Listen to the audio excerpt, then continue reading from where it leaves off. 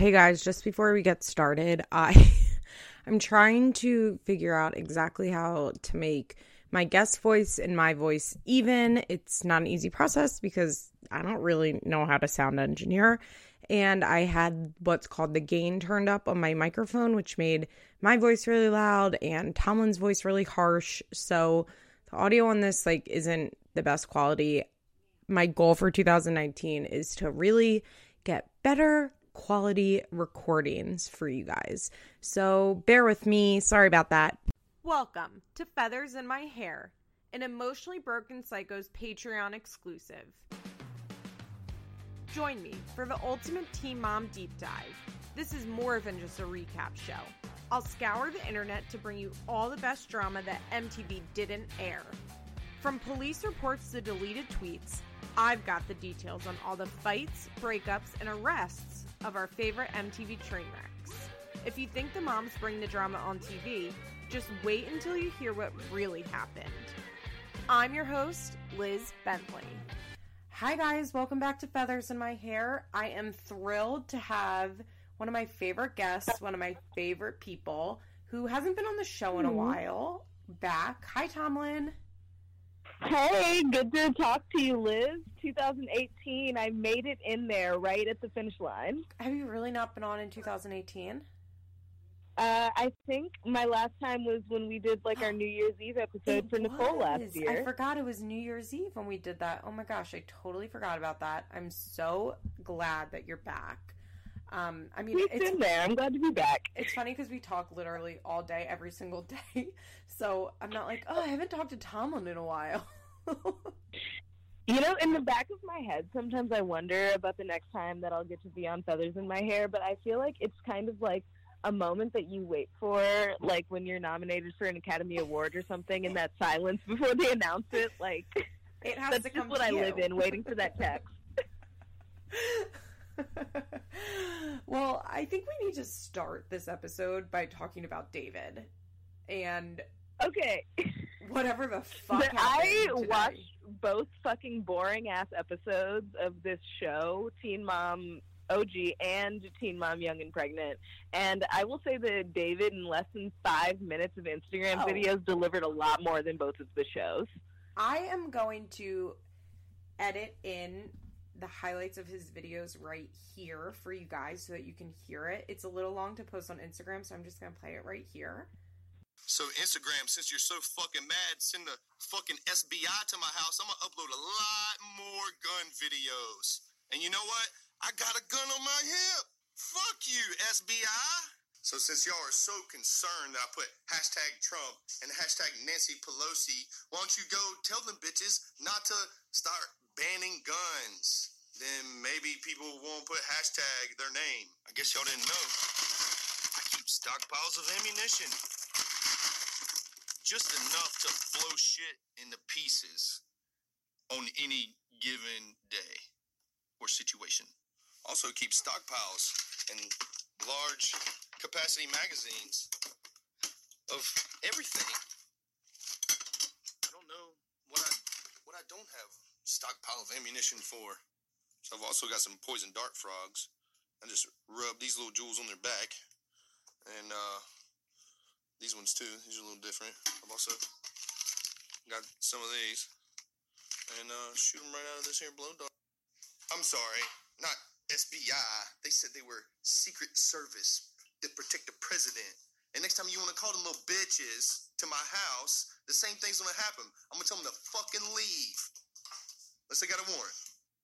And for you Secret Service officers, I'm very flattered that you come on out to my house just to check things out and all. But don't be a fucking bitch. And I'm going to start posting guns and putting hashtag Trump every fucking time. So go fuck yourself. Recording?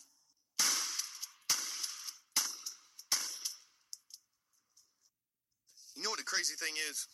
I try to keep my gate unlocked. I try to have that little bit of freedom just at the end of my driveway. And I gotta lock it because you motherfuckers. Now, you Secret Service motherfuckers, you wouldn't have came down here if my gate was closed. And if you did, I would have started shooting at you because I wouldn't know who you was. All right, you gonna come back? think so. And you can be mad. You can take that as a threat if you want to. But you already know that anybody that comes on my property is trespassing is liable to get fucking killed. Anybody. Now look, I got guns for target practice, hunting. I got guns for fishing. I got guns for self-protection. I got guns for shooting crackheads. I got guns for shooting snakes, bears. I got everything. Now, the only thing they told me is, oh, you posted a video with a gun and put hashtag Trump. Okay, and he's trying to ban bump stocks. What was I doing in the video? Bump fire. Now, I don't care if you're the police, if you're the motherfucking SWAT team, if you're the president himself, my mama, I don't give a fuck who you are.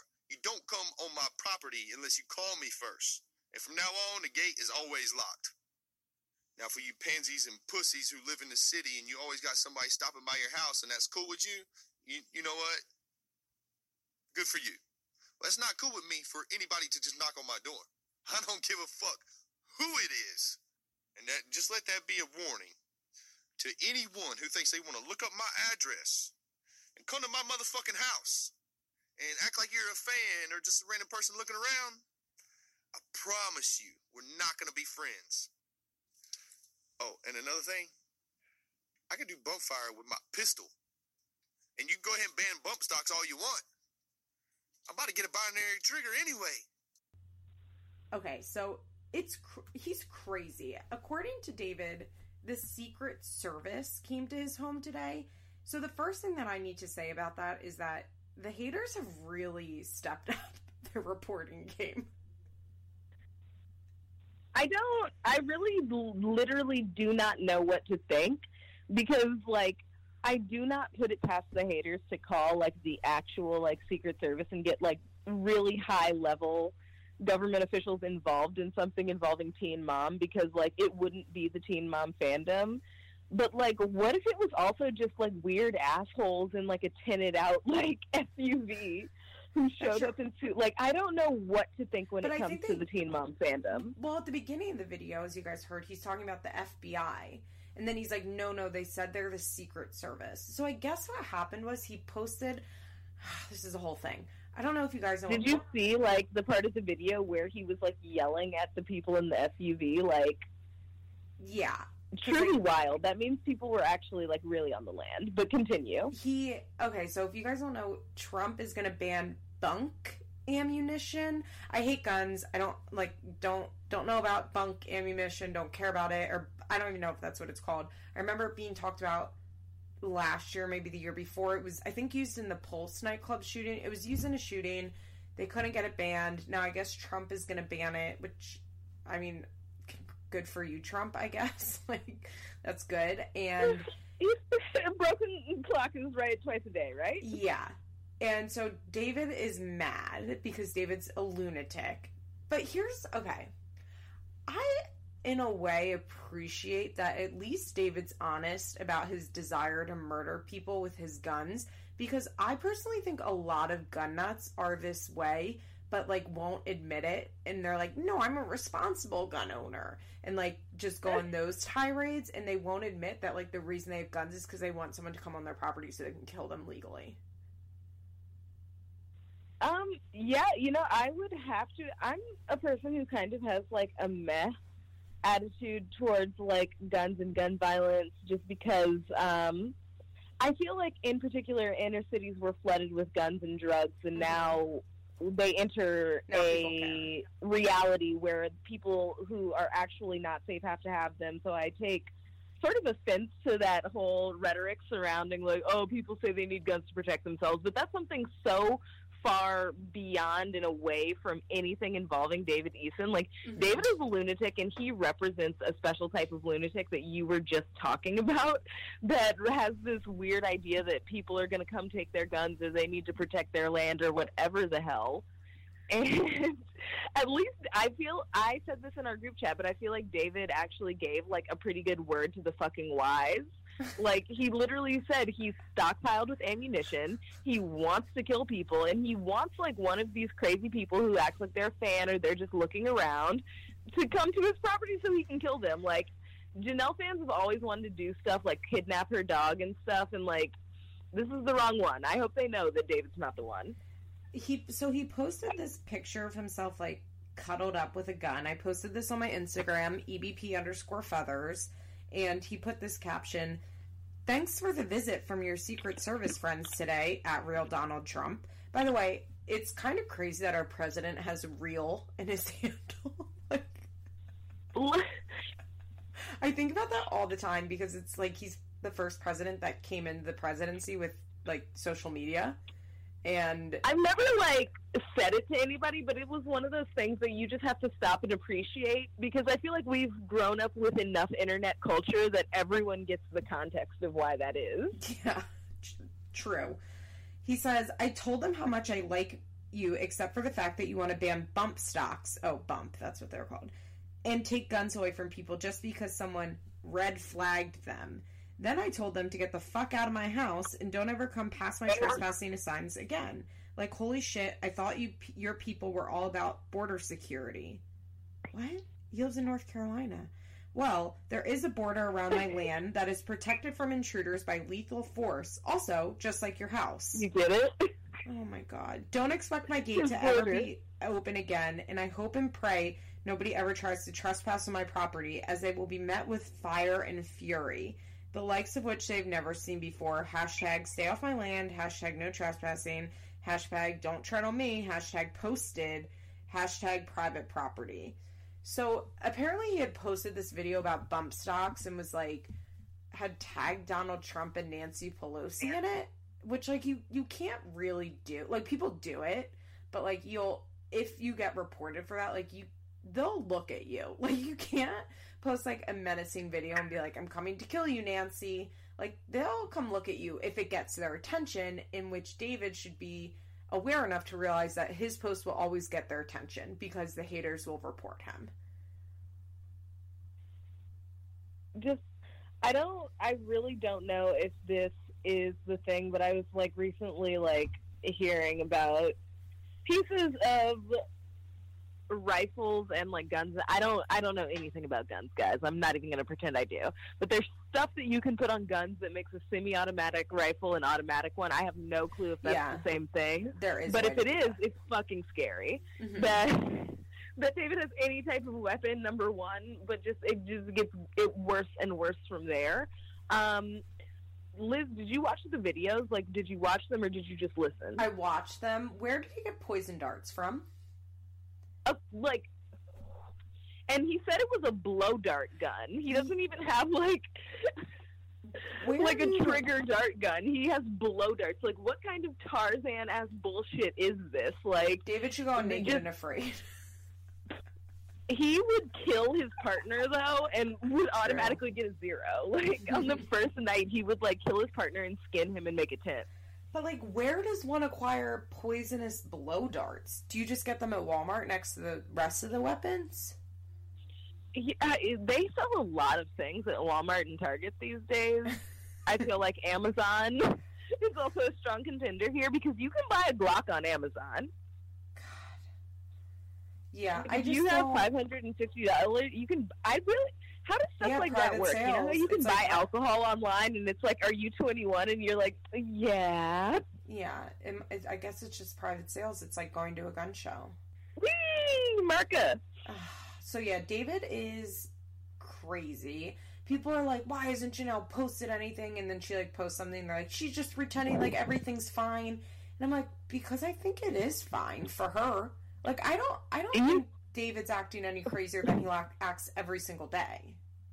No, I don't think so either. But like, for people who didn't see it, like, hundreds of like bullets, like hundreds of shotgun shells, like for everybody who feels like Janelle is just feeding into it, like, Janelle's in a situation where even if Janelle wanted to leave, I think she's like in over her. She's in over her fucking head. She just really is. And that whole thing made like the situation bleak, because I can see Janelle being hot-headed and leaving because Janelle is impulsive. Janelle's going to try and shoot him. Does whatever the fuck she wants to do. And I see that kind of thing ending really badly. Like, I've never been close to a situation like that, but there are people who I have known and been acquainted with who have, you know, died in really unfortunate instances of domestic violence like that. So stuff happens every day, and this is a situation where, like, everything I've seen has always been one of those things where you would have never guessed it until everything happened. And every part of Janelle's situation points to this with, like, giant red arrows. It's just scary. It's so scary because I really do truly believe in my heart that, like, this is an average day for her. Like, having to look at all of David's weapons and, like, him, like, ranting about the government. Like, the Secret Service just happened to be there today. But, like, I don't think that this was a very unusual day for her, and that's pretty terrifying. No, you know how, I forget who you had on, but you guys agreed that Janelle probably just, like, goes around the house throwing fits. Oh my god, dude, like, her and David probably both do that, like, all day long. And like, they both just mumble and grumble under their breath and loudly in spurts about different random fucking things. And the kids just do their best to tune all of it out. Oh, those poor kids. I also saw that Kale had tweeted Janelle and was like, I tried to text you, but the text was undelivered. And then tagged Janelle in it. Like, go fuck yourself, Kale. First of all, they're not friends. They have not been friends for many years. Second of all, Kale knows. Isn't she so mad that Janelle outed her not secret fucking pregnancy because E! News, like, reported it first? Yeah, and, like, Kale knows that David hates her. I mean, I don't think David actively hates Kale for any reason than he just hates everybody. You know what he hates all women and he hates everybody and just is a bully who likes to be an asshole. But, like, David and Kale clearly don't get along. And if Janelle really truly is in a dangerous situation, like, Kale publicly tweeting, like, I'm trying to reach out to you, like, isn't going to do shit for Janelle. I feel that way every time somebody, like, publicly does, like, a little open letter, like, I just want you to be safe, like, these children, I've, like, tried to text you. It's always like, okay, let the abuser know on social media that you're trying to get in touch with their victim so that they can get even more incensed. That is truly the answer here. David is just and so like, you scary. doing that and saying that isn't going to make people like you more, because the people who hate you for a lot of different reasons that don't involve you playing patty cake with Janelle. So, like, the weird, like, ego thing you think you're getting doesn't even exist. Yeah, also, like, she could easily get Janelle's number. All she has to do is text one of their producers. So simple. I just, like, David's so scary. The video is so insane. And, like I said, the most insane part to me is that, like, he and Janelle think this is, like, perfectly normal. Like, maybe not Janelle, What is but... Barb doing in this moment?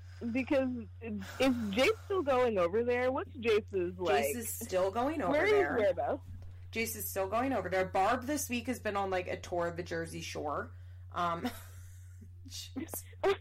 I'm wondering if Ashley, because remember how Atlas's dad lives in New Jersey, and she would, like, move to New Jersey sometimes and, like, would go kidnap Atlas from New Jersey. Like, remember when she did that? Liz, you know that I don't remember that, but I love that you do. I can't believe this was, like, post Teen Mom Junkies, the Atlas stuff. So this was a dark period in my life, Liz. We're going back to hard times. Yeah, it was post Teen Mom Junkies, so you might not have been, like, as tuned in with the Ashley of it all. But she, like, the baby dad lives in New Jersey, so I'm wondering if maybe they, like, went to New Jersey to see Atlas, because I think the dad has custody, and Barbara's in Atlantic City and Cape May, so that's great for her, but I'm assuming Jace was with Janelle all week, if Barb wasn't there? But what if he's there today when the fucking Secret Service comes? I just don't understand at what point can Barbara get supervised visits? I am very concerned over how realistic Barbara is about the situation. Like, she jokes with Doris about who she thinks David is going to shoot first, but how serious is she about that and everything that's happened? I don't know, because she still is filming with Janelle, and her and Janelle are apparently getting along, and they're going to yoga together, and I mean, as I've said a little Instagram like photo ops. Yeah, as I've said a million times, like Barbara values her relationship with Janelle over Jace. Jace's safety. Because even if Jace is Barbara's do-over, like Janelle is always like the original proof that she did a bad job. She's always going to be like stepping back, trying to correct that. And if Janelle and Barbara are getting along right now, then she's definitely not going to do anything for custody because she knows Janelle will then ice her out again. And that's like her greatest fear, as we saw when she cried all day about the wedding and how she didn't get to go to the wedding, even though like she didn't want to fucking go to the wedding. It's just really unfortunate for Jace because there's no one in his life to truly prioritize him. People praise Barbara for being the saint for taking on raising Jace, but like, is it something that is truly so worthy of praise if it was not ultimately what was in Jace's best interest? Poor Jace should have been adopted. Barbara really, what she should have done is pushed a lot harder for Jace to be adopted in those early days. You know, and that's really not something I ordinarily advocate for, but let's be honest, Jace was a beautiful white baby in America. He would have been, he would have been fine. He would have gotten a Brandon and Teresa in a second. Absolutely. Remember in her 16 and pregnant? And I feel like it's...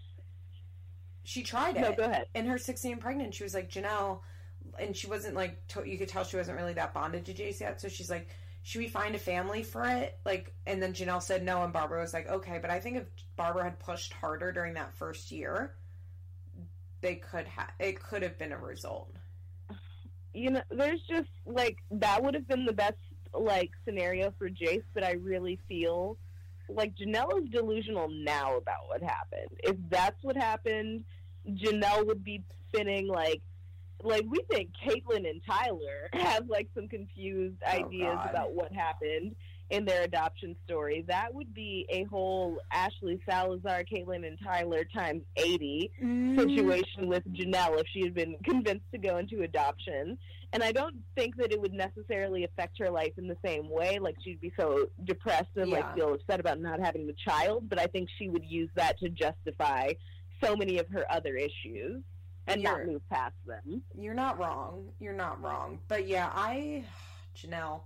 And it's really crazy that they're going to film this whole Teen Mom 2 season and not include David at all. And I understand why. Like, I get he got fired, but I don't understand how you film Janelle's life and not film the person that she spends 100% of her time with.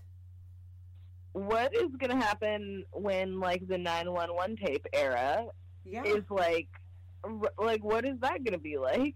I don't know. I'm curious as to how Teen Mom 2 is going to work. And it's going to be coming back soon because...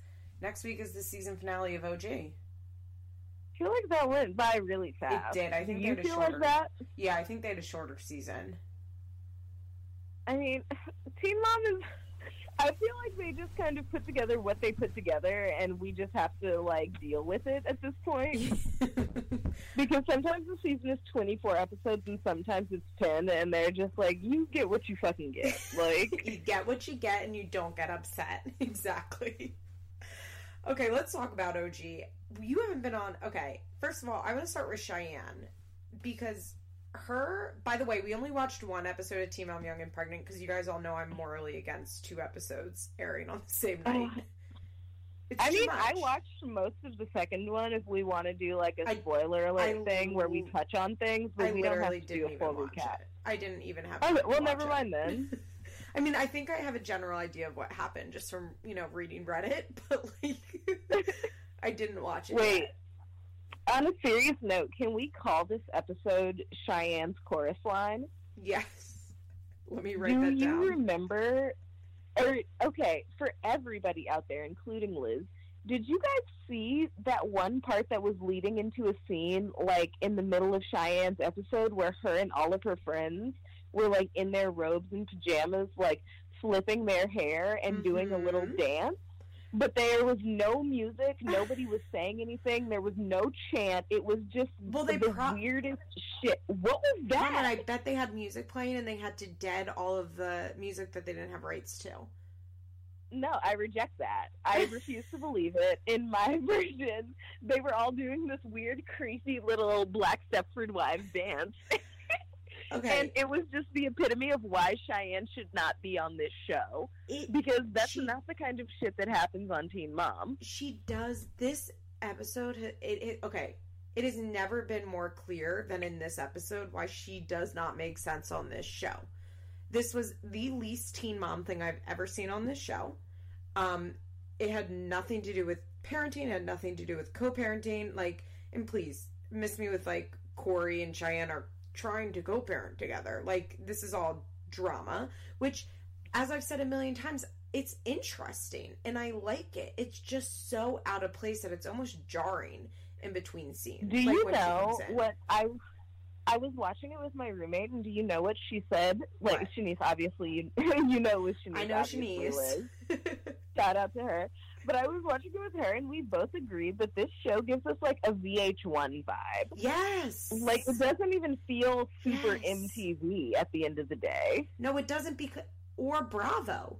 Because MTV doesn't have a lot of, or really any, well, I guess they have Jersey Shore and, like, Florida, but even still, those are, like, circumstance brings these people together.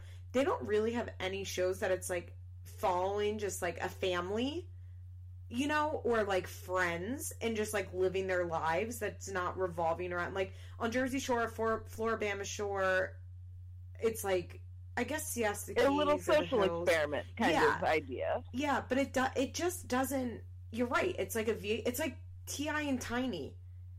Yes, like, okay, because Shanice said that, like, it kind of gave her love and hip-hop, and I didn't exactly feel that way, but it's not ratchet enough to be Black Ink Crew, so, like, no. T.I. and Tiny was, like, the Family Hustle was the only other thing that I could think of. Yes. Like, it has that kind of vibe. Yes, it totally does. And it just, first of all, why was Ryder at that weekend? Why were so many, like, grown adults at that weekend? Why did Cheyenne have, like, 80 friends wearing the same, like, the whole thing, it seems like a bridal shower or something. Like, yes, I am the kind of person who loves a birthday. I love celebrating people on their birthdays.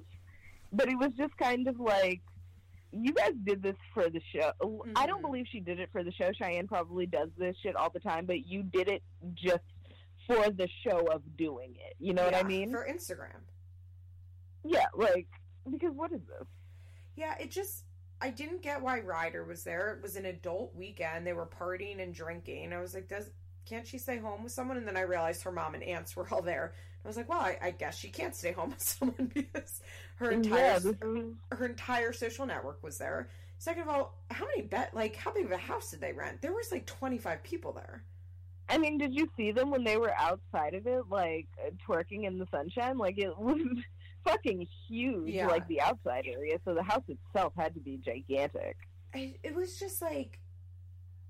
Also, I really didn't like that they didn't film in the club. So Corey and Cheyenne had some, like, huge drunken fight that we didn't see, and we just saw them recounting it, which I'm like, okay, boring. I also read online this week that someone... I feel like MTV didn't want to pay to do that. I feel like shows like the Bad Girls Club know that they're going to do that, and they budget for it, and Teen Mom doesn't. So they were just like, yeah, no, we're not trying to get a permit in there. Fuck that shit. Apparently, Corey... I read online this week that a girl from The Challenge said that, like, her and Corey were dating this entire time that Teen Mom was filming. I mean, should I be shocked by that? No. That makes complete sense to me. Am I tickled by it? Yes. Is it true? Like, is there any evidence that could point to her, like, not being full of it? I don't know, because I don't, like, know who she is, you know? But I believe it. I don't know. It's like, I either want Cheyenne and Corey to hook up, or I don't care to watch this storyline. You know, like, I don't care about a will they or won't they with a couple that I don't care about. Yeah, that's the thing. A will they or won't they is already a really hard sell on Teen Mom, because we're watching a show about people that get together at the speed of light. Yeah, we're interested in people moving in after 2 weeks. So maybe if it was a couple we were invested in, like, if, I don't know, fucking Chelsea and Cole broke up or something, and 4 episodes later, like, she made him cornbread. Yeah. And, like, did the whole Leah thing. Like, well, it's that not, would be something we were here to see. It's not a will they or won't they show because, yeah, as you said, like, I mean, we come into this show right from the jump already, like, they're couples because they have a baby together. Deep, pregnant. And then the will they or won't they aspect is, like, it's more like on and off again. Breaking up, getting back together, breaking up, getting back together. And they're teenagers. So to, like, come in on this couple in their mid-20s that we have no emotional investment in, and then we have to do this, like, do they like each other? Do they not? I'm like, I truly don't care.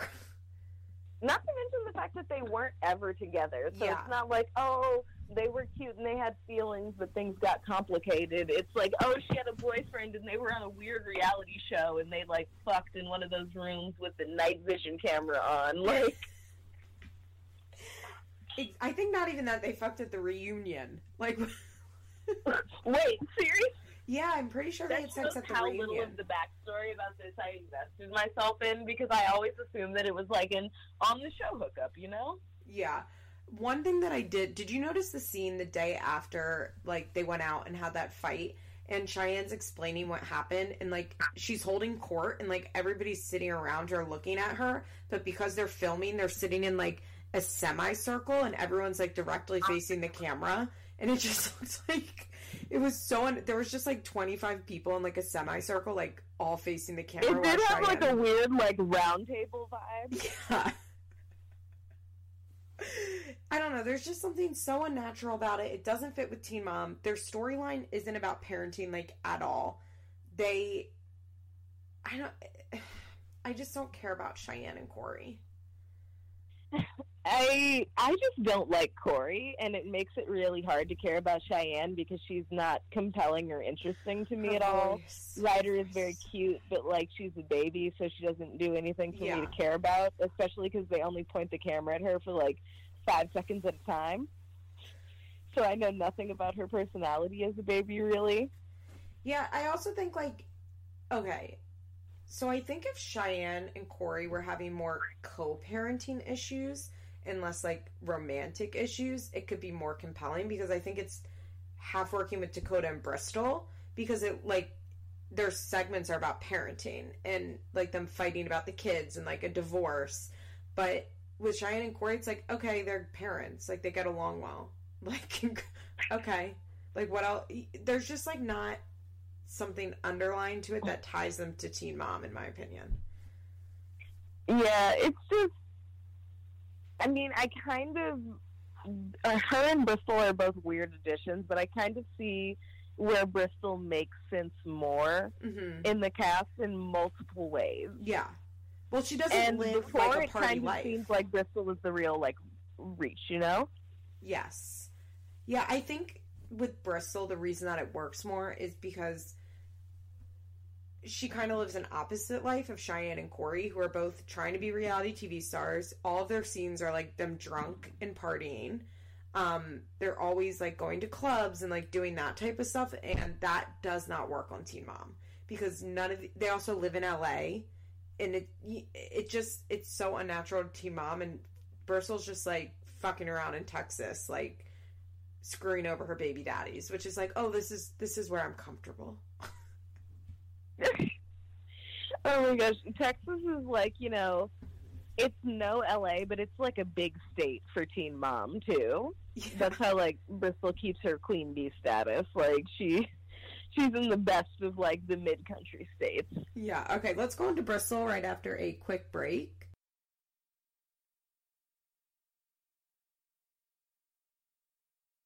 Okay, so Bristol posted a really hilarious Instagram this week that I want to read just to set the tone of this episode. Okay, you know, I started a new job, so, like, I need all of this context. Yes. I have missed a lot. Catch me up. Okay, so Bristol posted this. If I cared what people thought of me, I wouldn't be here today. Let's be real. I've stood strong and held it down for my kids since day one. No matter how bad Teen Mom tries to portray my life, my babies, my family, my close friends, they know the truth. I'm a pretty great mom, work my ass off, show up and hustle every day to give my kids a great life. At MTV doesn't want to talk about faith, show work ethic, or juggling 3 kids alone. They don't want to show the humble process of starting over after a divorce, building a career, or any real-life issues. All they want with my little segment each week is some fake fill-in Farrah Abraham, Jerry Springer BS, and it's simply not true. Don't get me wrong, I've said some mean things and learned a lot in the last several months, but the life I've built for my kids is not sitting around talking about baby daddy drama. Every week is a continued disappointment with their inaccuracies and false narratives. I hate getting all emo on you guys, but I've kept quiet for too long. Don't believe everything you see on TV. Okay. I want to say to both Bristol and Dakota, I felt like when Dakota posted his little rant that he did a few episodes ago, I felt like I was taking fucking crazy pills because everyone was like, yeah, Dakota, that's right. Like, this MTV shit is like bullshit and it's not about real teen motherhood. Yeah. But it's like, what? Dakota got in line and signed the contracts to be on this show and get in line to get his stupid MTV welfare check. Like, everyone else on the show is doing. Like, why are you acting like the show wasn't on for 10 seasons before you got on the goddamn show? And you're acting like reality TV editing is new. Like, Bristol, your mom ran for office and people, like, ran campaign ads against her. Like, you know how editing works. Like, this is not new shit. Like, I'm very confused about where any of this is coming from either of them. I completely agree. Especially, like, Bristol pitched this thing at the beginning of the season where she's like, I'm coming on this show because I'm a fan of Teen Mom, and I've always watched Teen Mom, and I love it.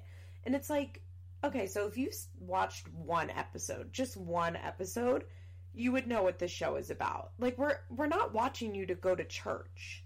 I'm not interested in, like, the humbling process of getting a divorce. Like, who cares? I want to watch you and Dakota fight because Dakota's crazy. I think what Bristol's most mad about is not crazy, Liz. Sorry. I shouldn't say That's that. how he ends, like, 80% of his sentences. No, he yells it. He doesn't just say I'm not crazy. He, like, projects it into the world. But I think Bristol, like, truly did not expect Dakota to come on and just, like, let his freak flag fly and just, like, be so open with the cameras and, like, so unfiltered.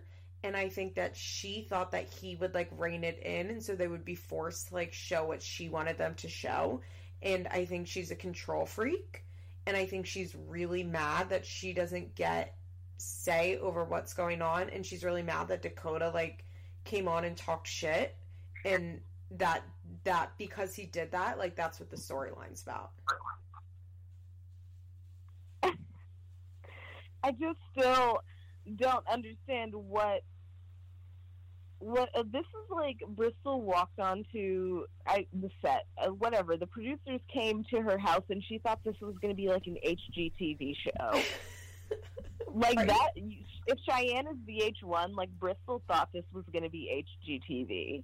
Yeah, I want to also read this thing that she posted on her Instagram stories. Like, someone asked her, how do you handle being a conservative woman in today's society when it's unpopular? And she said, I stay out of politics. It's definitely not cool to be considered conservative, but I'm no sucker. I'm not going to jump on some bandwagon just because it's trendy. At the end of the day, where you fall on the political spectrum, you should not ever define how you treat someone. And then in very small letters, she wrote, also, P.S., conservative to me is pro-God, pro-life, pro-Second Amendment, pro-business, and capitalism. If I were into politics, I'd be saying less is more about government. We need to get back to basics. Like, go fuck yourself, Bristol. She's such a bozo. I mean, but at the end of the day, I still, like, order off Amazon and, like, take Uber and shit like that. Oh. So there's only so seriously that I can even take it all if I want to continue to live my own life comfortably. That's true. But I just find her, like, this attitude. First of all, I want to say that Bristol in that Instagram post that she made, I think, was using very pointed language to rile up her conservative fans when she's like, MTV isn't interested in showing my faith. I think she was, like, purposely saying, like, the liberal media isn't, you know what I mean? Like, isn't giving me a fair shake. I think that she... Oh, of course, but it's what she's been raised to do. Like, these talking points are, like, bred into her. Yeah, for sure. And, I mean, her mom was governor before she ran for vice president. Like, this has been a long time. And I just can't, like, you don't come onto a show in season 10 that's literally about drama and then complain that you're getting edited for drama. It makes absolutely no sense. She and Dakota, I am starting to see, like, how they ended up together, even though there seems like there's no chemistry between them. They seem to be a similar type of crazy. Yeah, I can see that. By the way, I think they're, like, fucking again, because this weekend, or last weekend, she posted pictures of, like, all the kids together with Dakota, with Santa, and then he posted something about how Bristol's, like, such a great mom. And, like, always yeah, he was like, mom. oh, I said some shit before, but, like, that was all bullshit because she's never been anything but a great mom. Yeah, they fucking. Because that's what they do. I think they break up and get back together all the time. Probably. I don't... This is off. I'm not... I was just thinking about it, and the first thing that came into my mind was, like, Dakota gives her the PTSD, baby. Like... Come on. I'm terrible. Anyway, what else happened, Liz? So, Bristol, like, she's like, I'm so mad that he's talking trash about me on social media, and she sends him this, like, 6-paragraph long text, and then, like, it goes to read right away, and she's like, it took 6 seconds for him to read that. Why isn't he responding? And it's like, that's not what a read receipt meant. It meant that he, like, clicked on the text. Like, doesn't mean he fully read the whole text, Bristol. I don't know, because I'm crazy like Bristol. Because, like she said, it took 6 seconds for him to click on it and open it. So, like, you saw that. You saw that long-ass paragraph. You know your read receipts are on. Because now you can turn your read receipts on for an individual person if you're really that dedicated to being petty. Oh, that's good knowledge. These are the things that go through my insane mind. I just can't, like... Bristol is the worst type of control freak. Where she, like, it is truly her way or the highway, and she has no tolerance for anything else, and I just can't imagine how unbearable that is to be around. Both of them give me, like, the weirdest vibes. Like, Dakota, something behind his eyes isn't right, and he's been through a lot of shit, so I understand why that may be set up that way, but it makes me uncomfortable. Bristol, yes. Her new face looks really nice, but it also looks like a mask, and it scares me. It does. Oh my god, it really does. Or Atlee, and these are the two people, like, they look like fucking Tim Burton characters. Like, I don't like it. Yeah, I mean, he's totally unhinged. Like, when he is, like, getting worked up when he'll be talking to Kurthy. Oh my god, there's one scene where he's, like, ranting at Kurthy, and she, like, leans back, like, stands back, and she just has this look on her face, like, oh god, like, what have I gotten myself into? She felt like she was, like, a Janelle producer for a second. Like, Jesus. Someone's like, call Kristen. Get Kristen here.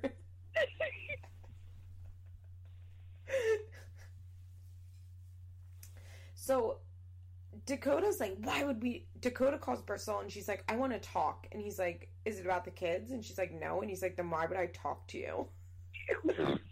That was very, like, season 1 and 2 Joe. Yes! Very season 1 and 2 Joe. And it's funny because I thought about season 1 and 2 Kale and Joe and Jordan, but that must have been why I was watching Young and Pregnant. But it was very, he's like, are our kids okay? Yeah? Then I don't want to talk to you. Which, like, he's not wrong, but on the same hand, like, Bristol's not wrong either. Like, stop talking shit about her on social media, Dakota. Like, there doesn't have to be, you do not have to go online and talk shit about your baby's mom. Ever. You don't have to, and also, like, you don't really need to talk to your other co-parent outside things that directly are involving the children, but like also as just like a common decency thing between anybody that you talk to. Like, no one can say like, "Hey, can I talk to you for a minute about something?" and you just be like, "I have no reason to talk to you." Like, well, I think say like, "Oh, we've been through this, and I don't want to have this conversation again." But like, you can't just say no. Like, that's not how good relationships between people work. So I think I just figured out something that's wrong in their relationship. Bristol, I hope you're listening. I think that Dakota... Okay, Dr. Bentley, lay it on us. I think that Dakota is such a straightforward person, and whatever's going on in his brain, like, makes him have very black and white thinking. He doesn't have a lot of filter. He needs you to say, like, exactly what you need to speak with him about for him to understand, like, why you should be speaking.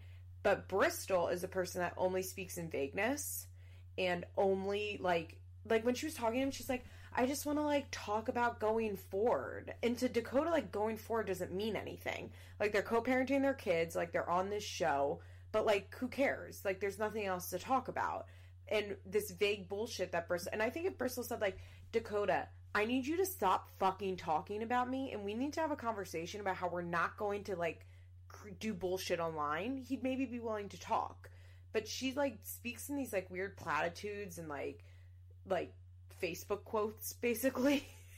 And I think, like, it just, like, his brain, like, can't process it. It makes me wonder what the fuck they've been talking about their entire relationship. Truly. I did think it's interesting that he was like, so you only call me when cameras are around, and you only want to talk when cameras are around. And she sure There's said, accountability when the cameras are around. But, like, I kind of got, like, I was like, yeah, that makes sense. Because she wants him to say on camera, like, I'm going to stop talking. I mean, I get what she was doing. She wants him to say on camera, I will stop talking about you. And then the next time he posts about her, she can screenshot it and be like, didn't you guys see what he said, that he was going to stop talking about me? See what I have to deal with?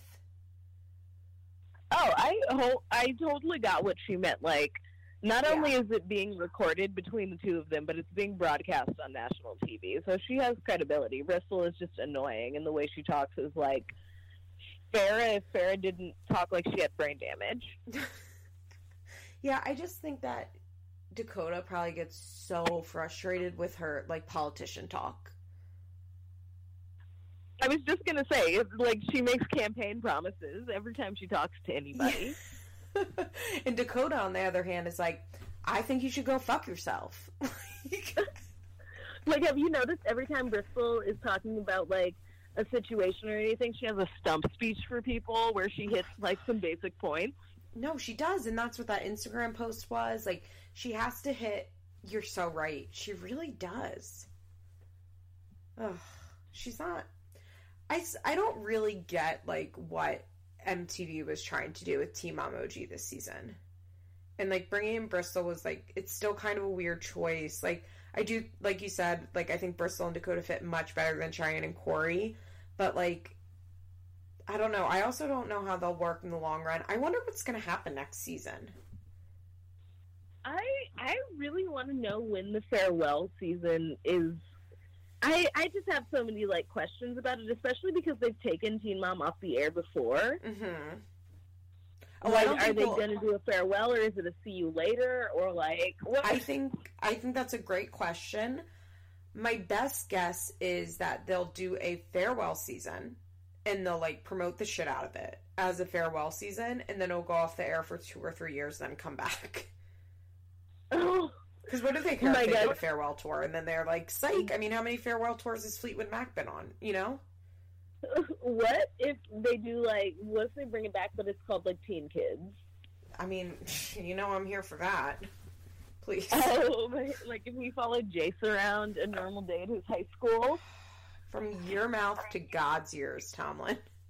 I would do a lot of things just to see that. Let's talk about Amber. What I love to follow. Like, take me to Isaac and his friends who are probably, like, doing musical theater or something. Oh, Isaac. I can't wait to see what Isaac's like. I could pass on Aubrey. Aubrey will be fine because her life's so normal. Aubrey's gonna be, like, No, I'm terrible. I was gonna say Aubrey will be, like, bullying, like, the ugly girls in her class. I don't hope that happens, but if it does, well, like, she's like her mom. I mean, I really. forget this is Feathers in My Hair, where we keep it real about how stuff really is. Like, Cole is going to keep Aubrey in the, like, latest Ugg boots. Yeah. And she is just going to, like, slay the rest of the hoes in Council Bluffs. Or, wait, no, that's Sioux Falls. Farrah. Where do they live? Sioux Falls. Yeah. One of those double name places. One of those places that does not exist to you and me. So Amber, like, woke up this week to give us a little drama, and I'm wildly concerned. So, are we going to talk about Amber and just the alarm bells first, or Gary and his dad, who looks exactly like him? Okay, let's talk about Gary and his dad. Okay, this might be controversial. I know but you don't care, so let's just do it. I'd be fine with Gary never being on the show again, unless it's to talk shit about Amber. Like, he just does a talking head. Yeah. Oh, bring talking heads to Teen Teen Mom. To say every week. Yeah. Liz, oh my god, we have that kind of with Young and Pregnant with the flip cams a little bit. Yeah, just give us a Gary flip cam moment about every time that, like, Amber blew off Leah in the last month. That's all I need Gary for. I just don't need Gary's dad, whose name is Michael Jackson, by the way. How did I miss that in the episode? Oh, I don't think it was. I just read an article about it a couple weeks ago. His dad is named Michael Jackson, and apparently Michael Jackson Jr. was in high school with Gary, and Gary knew him. What? Oh, wow. That's weird. Yeah. I wonder, like, how they got to this guy, like, how the PI, like, I wonder if Gary had a suspicion it could be him and gave the PI, like, his name, like, you know, like, how, or maybe Jody. Well, like, his dad was saying that, like, as soon as he got the call, something really clicked for him, and he automatically felt like he was going to be really disappointed if he wasn't Gary's dad, because it all just seemed so right, and he felt like something had been missing or something. Yeah. So, like, I know that Gary's mom was like, I really don't know, but I feel like it might have been a thing where she, like, had an inkling about somebody that was a lot stronger than anything else. Like, it was stronger than a maybe. Yeah, I also wonder if, like, maybe they asked one of her sisters, like, who was she messing around with at the time, or, because I remember... So, you know, Facebook exists now, so shit is, like, way different than when Gary... How old is Gary? Like, 33? Yeah, maybe, probably around there. Maybe a little younger. Like, if you think back to the time around Gary was born, like, social circles were a lot smaller because the internet didn't exist. Like, it's probably easy. Like, if you remember that one guy who used to come to parties, like, you could find his friend that came with him to that one. Yeah, that's a very good point. And remember, like, Jody said last season that, like, he always knew there was a possibility that he wasn't the dad, but, like, had decided to make the decision to, like, sign this birth certificate and, like, take responsibility, even though, like, I don't think he did. Like, he was in and out of Gary's life. So I wonder if Jody was, like, just not willing to say it on camera, but said it off camera, like, hey, like, I knew she was messing around with this guy, Mike Jackson. You know, that's a real possibility, too. Like, at the end of the day, what are we talking about? Like, 80s? In a small town, Indiana, yeah. Yeah. Isn't it crazy that Gary went to high school with his brother? And had no idea. It's crazy because Gary looks exactly like his father. Like, Gary is a little heavier, but the nose, the jaw shape, like, their eyes, facial hair isn't totally dissimilar. Like, their whole, like, square head shape is, like, very distinctive. Leah has it, too. So does Emily. Like, they do. They all have that head. You're so right. It's a very strong family feature, and it's just kind of crazy because the second this guy sat down, it's just like, if this is not Gary's dad, then there's something in the water in Indiana. Like, I mean, I am happy for him that he found his dad. Like, I'm not a cold-hearted person. Like, I'm happy for him. It just isn't that compelling for me to watch. And I think it just goes back to the fact that the whole rest of the show sucks so bad, though, that, like, that part was at least like, oh, Gary. Yeah. Good for you. I think, like, all the Gary scenes, to me, just aren't that compelling because he's just normal. Like, there's not... Like, he just, like, mows his lawn and hangs out with his wife and, like, they play with their kids and that's it. Yeah. I feel like Gary isn't, like, the only reason I tolerate Gary scenes is because, like, when I watch Chelsea scenes, it feels so much like this is meant to be your palate cleanser so you can get through the show. And Gary's is more like, hey, you know Gary. Like, here's Gary doing some stuff. Like, you know? You guys remember Gary? We like Gary. That's true. I think also MTV just loves Gary. I bet Gary's very easy to work with. You know, like, I bet they're super nice to crew and producers, and they're always there when they say they'll be there. I bet, like, the production texts Christina and is like, hey, are we still on for 10? And she's like, yep, we're ready. And they come right over and shoot their scenes. Like, there's no bullshitting. Yeah. Like, Christina has, like, some food made and laid out for them. Gary will give MTV a funny line here and there. Like, I think he's just, like, a very reliable cast member to them, which is, like, rare on this show. Probably. And you will remember that MTV first became acquainted with Amber and Gary and wanted them, and they were kind of, like, the flagship of the show. They absolutely were. Like, in case you guys don't know, Amber's brother, Sean, Bubba, was going to be on, but I don't think the episode Bubby, I don't think his episode ever aired, right? Of Young and Engaged or Engaged and Underage, whatever that show was called. Yeah. Which I watched. I don't think so. I think it was supposed to be a 2-part, and they never aired it. Which, So his episode never aired, but while they were filming, they met Amber, and they met Gary. And I think they had already been, like, kind of kicking around the idea of, like, a teen pregnancy show because they were doing the teen marriage show, so it made sense to do teen pregnancy. And Amber was, like, I mean, talk about striking gold with Amber and Gary, who just, like, were fucking white trash willing to lay it all out there in the best way. And it was exactly what they were looking for, and they did, like, the sizzle reel based on Amber and Gary, and that's why we have Teen Mom now. Yeah, so, you know, not only has Gary been consistent through all of these years, but, like, Gary delivered on everything they wanted from him. Yeah, he's part of the reason that 16 and Pregnant I think happened. MTV has a really good reason to treat Gary well, and I think Gary also appreciates what MTV does for him. Yes. So it's a real quid pro quo. They know that he's the primary caregiver of Leah, so he's the gateway to a lot of the shit. Mm-hmm. So, and True. Gary knows that too. Yeah. So it's just working well for everybody involved, especially Amber, who's not doing shit. Yeah, that's a really good point. And they can still get access to Leah without needing to go to Amber, because, you know, they text Amber and they're like, hey, we'll be over at 10 to film, but then don't hear from Amber until, like, 2 p.m. Like, yeah, but if they say that they're going over to Gary's and they're filming, like, with Leah and shit, it might be, like, I mean, not every time because still Amber. Mm-hmm. But once in a while it might be like, oh, wait. Yeah, I'm getting that. That's true, because she gets competitive with Gary. That was, like, their whole relationship. Like, her calling Gary a stupid piece of shit and, like, trying to feel like she was above him, even though Gary was the one who was, like, getting awarded the temporary custody of Leah and all of that stuff when shit really hit the fan. Yeah. So, speaking of Amber,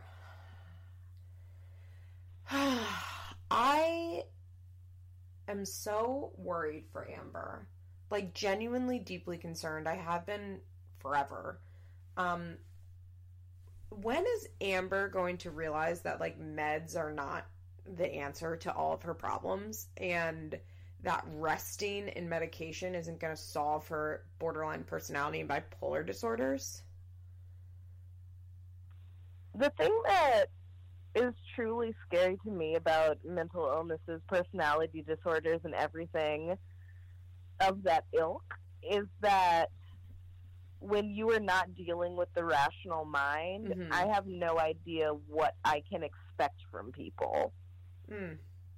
And I'm not a professional of any sort, so it's very hard as a layperson to kind of, like, reconnoiter and figure out just what levels people are working at. Yeah. Amber is, okay, first of all, I would say that Amber suffers from something that in AA we call chronic uniqueness, which is that you truly believe you are the only person in the world that suffers like you do. And this really came out today when she was talking about, like, how she can't go to a support group because she's on TV, and how she can't, like, get anything from women that just sit at home and cry all day because she had to cry on camera. And I think the reality is, like, her situation is unique, like, very much so. There are not so many people in this world that have been on 10 seasons of a reality show and done it the way that Amber has. But I really think that she believes that, like, no one else could ever relate to her suffering because she's so different from everyone else. In reality, she's not that different. Yes, she has some unique circumstances, but I think her thoughts and feelings and actions are pretty similar to a lot of people that suffer from the same conditions she has. I feel like a lot of that was Amber's illness talking, because Amber went to fucking prison. Yeah. And dealt with women who had never, like, left the state of Indiana or anything before, and was able to relate and find common ground and kiss her cellmate in the mouth and shit. So, like, Amber just goes the fuck off when things happen, and Andrew is an easy punching bag because he just sits there and is giant, and it's kind of like, oh, baby, you're so crazy. So, first of all, that charcuterie board and the why I love you sign, like, melted my heart a little bit. I really like Andrew, even though I know something's wrong with him, because he's, like, willing to date Amber and, like, be part of this. Yeah. Can I just say that as a Californian, Andrew has a total Southern California accent. Like, it's so strong and heavy. And it's interesting to me because he sounds like somebody who's from where I'm from, especially because I live in Boston now. And I kind of don't get that every day. I kind of pick up on people who sound like they're from where I'm from. But something about Andrew's, like, just whole, like, idiosyncrasies in his demeanor and everything, something's not right about him. And it's kind of just like, it's not like a cultural thing, because I can tell you're from around me and you're still weird. Like, I don't know what it is about him, but something's not right. Something's not right, but you have to admit he's pretty endearing on this show. It's really hard to hate Andrew if you never, ever got on the internet and knew nothing about anything else that Andrew has ever done. Oh, we would be standing. What has he ever done wrong on Teen Mom? He talked bad about Gary and called him fat one time, and Andrew's fat now, so, like, everything's even, right? He just, like, that charcuterie board was, and it was just so funny the way that Amber said it. She's like, he just, like, is doing nice things for me, like, the charcuterie board. She said boards, like, this is something he commonly does, and if that's the case, like, can I come live at the Portwood house? Like, I love cured meat. I mean, heart same. I think that Andrew, like, runs their entire, I think, like Matt did. She, like, that's what her boyfriends do. Like, they pick up all her meds, they do all the grocery shopping, they clean the house. Like, I think her boyfriends, like, run her entire life. And I bet Andrew makes her dinner all the time. What if Andrew's, like, whole life and all of his charges and his passion is, like, a series of, like, just weird misunderstandings because he's that type of guy who just does this for women? I mean, maybe. Like, because I heard some statistic, like, some crazy percentage of women who are in prison because they were accomplices to some crazy thing a man wanted to do. No, you're absolutely right. And that doesn't even sound unbelievable. That just sounds like the way life happens. Like, absolutely. And so, on that, wait, I just want to... Like, Andrew living in the opposite way. On that women thing, and then women also get higher sentences because they don't usually have the same access to information. So, like, they can't do as good of plea deals as men because they're accomplices to these crimes but don't necessarily know the inner workings of, like, the criminal organization that their man is connected with. So they don't have as valuable information. You don't have any information to, like, bargain with. Yep. That's just, like, a little unfun fact for everybody.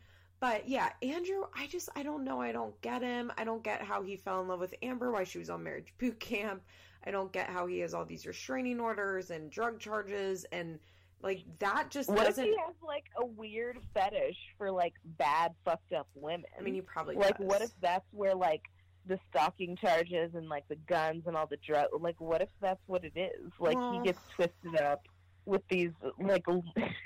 Like, this is so misogynistic. Like, me finding any way for it to be Amber's fault.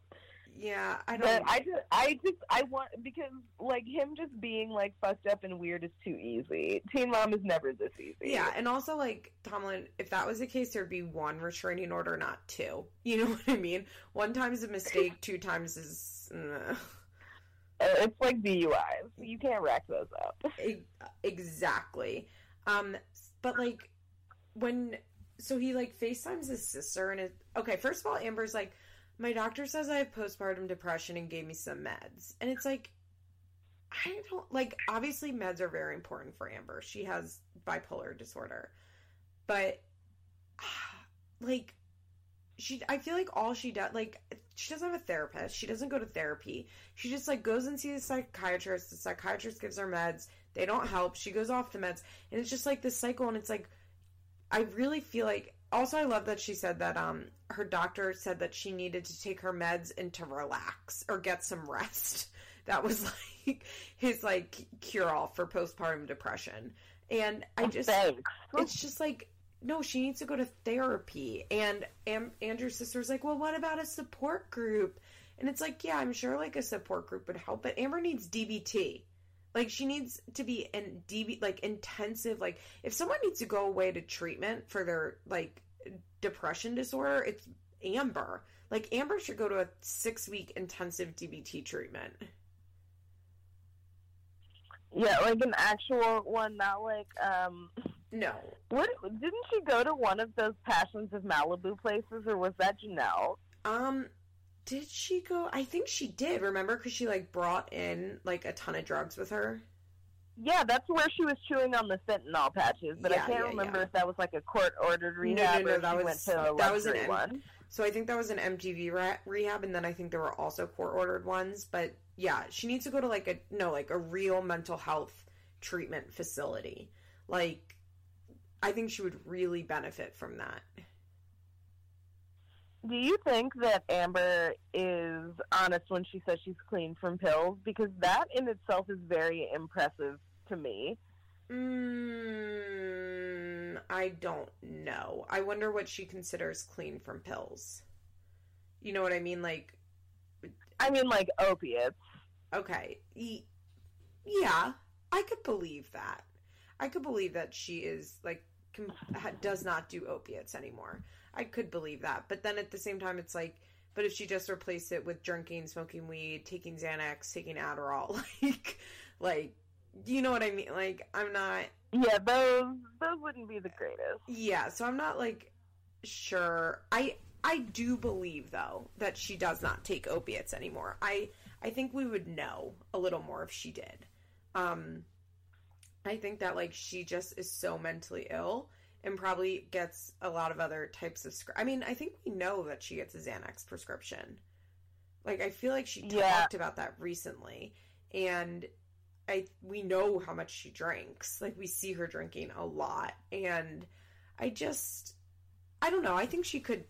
I do believe that she's clean from opiates. And I think that's, like, part of the reason that she stays alive is because, like, that's, like, the only sense of, like, confidence she has is that she was able to get off opiates. I can see that. And I don't know. This may be, like, me being profoundly, like, ignorant of how mental illness works, but I've always, like, kind of gotten the inkling that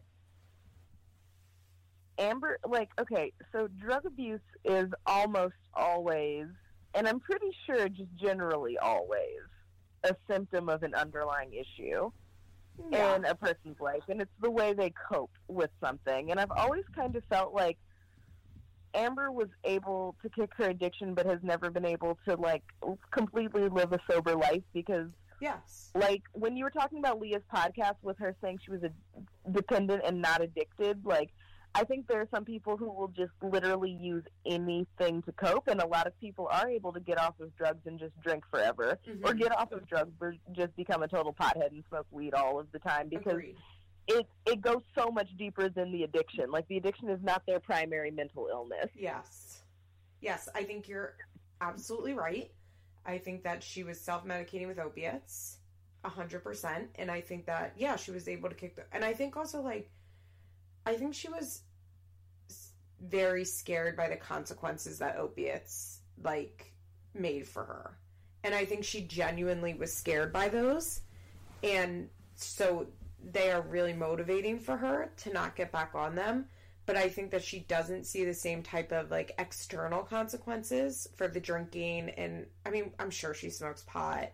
And we all know she, like, does other pills. You know what I mean? Like, she doesn't see, like, she's not getting arrested for those.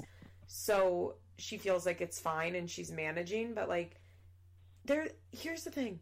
There's no way that Amber could be sober because she's so unwell. Would you want to be sober if you were Amber and you had that brain? I have my own brain that's hard enough to cope with, and it's not even half as bad as what Amber has to battle with. Yeah. So, I don't know. She's so sick. And apparently in the scenes for next week, she's talking about being suicidal, which is really scary because the number one, like, risk factor for a completed suicide is a previous attempted suicide. Which Amber has more than one of. Yep. And it's really scary, and I see a really, like, it's just so dark, and I know I've said it on the podcast before, but every time I say it, I feel so, it's upsetting to say, but I really, out of everybody on Team Mom, like, I can see Amber's life ending in suicide, and that's awful, but she's just so unwell and so defiant when it comes to treatment, and so uninterested in getting any sort of substantial treatment, and, like, when Andrew suggested that they go to, like, you know, the group therapy, like, she flipped. And it's just like, how is she going to get better? Like, she's just so closed off to getting better. And I think she's, like, finally starting to accept that she needs meds because, you know, that's been a struggle for however many years that she, like, won't, like, stay on the meds. And I think this season it seems like she's kind of accepting the meds, but I think she's a long, long way off from accepting therapy. And I think that's because she thinks that, like, no therapist or person can understand her because she's on TV, which is so, it's not great. It's not great at all. And I just, you know, the meds are good. Like, she needs to be on mood stabilizers, clearly. But, like, she seems to have no control over her actions, and that's worrying. It really is very worrisome. Just like you said, like, Amber has prior attempts in her past, more than one that was, like, recorded and used as a promo for one season of Teen Mom. Like, oh my god, the 911 call. Wasn't there, like, didn't they include, like, a 911 call or something? Yeah, Gary called 911 because Amber said she was going to kill herself, and then she tried to hang herself. Yeah. Which, if we're talking about ways to die, there are also, like, there's a common pathology in the way men commit suicide and the way women commit suicide, and hanging yourself is generally seen as one of the more, like, violent ways to end your own life. It's not pretty. No. It's very ugly and leaves a big scar. So it says a lot about the state of mind that a person is in when they would do that type of thing. Mm-hmm. So it's concerning that somebody could feel that angry and want to inflict such violence and pain upon themselves. Yes. And I don't think that's something that just goes away without proper treatment. And the American criminal justice system is not proper treatment for anybody. No. I really do think she, like, in her head has convinced herself, because, you know, she has that whole narrative about how she chose to go to jail and, like, how she was, like, it was the most responsible thing she ever did and she got her life back and etc. Her hero, like, worship of herself for going to jail. And I really think in her head she's like, well, I went to prison. Like, I don't need therapy. Like, it's fine. I did the groups in prison. Like, what else? I did anger management there. I don't need anything else. And it's like, you do. You desperately do. It's just shocking the lack of self-awareness that people are able to have about themselves, but I don't know. I feel like there are also situations that people are brought up in where they just are never allowed to have that much perspective on anything.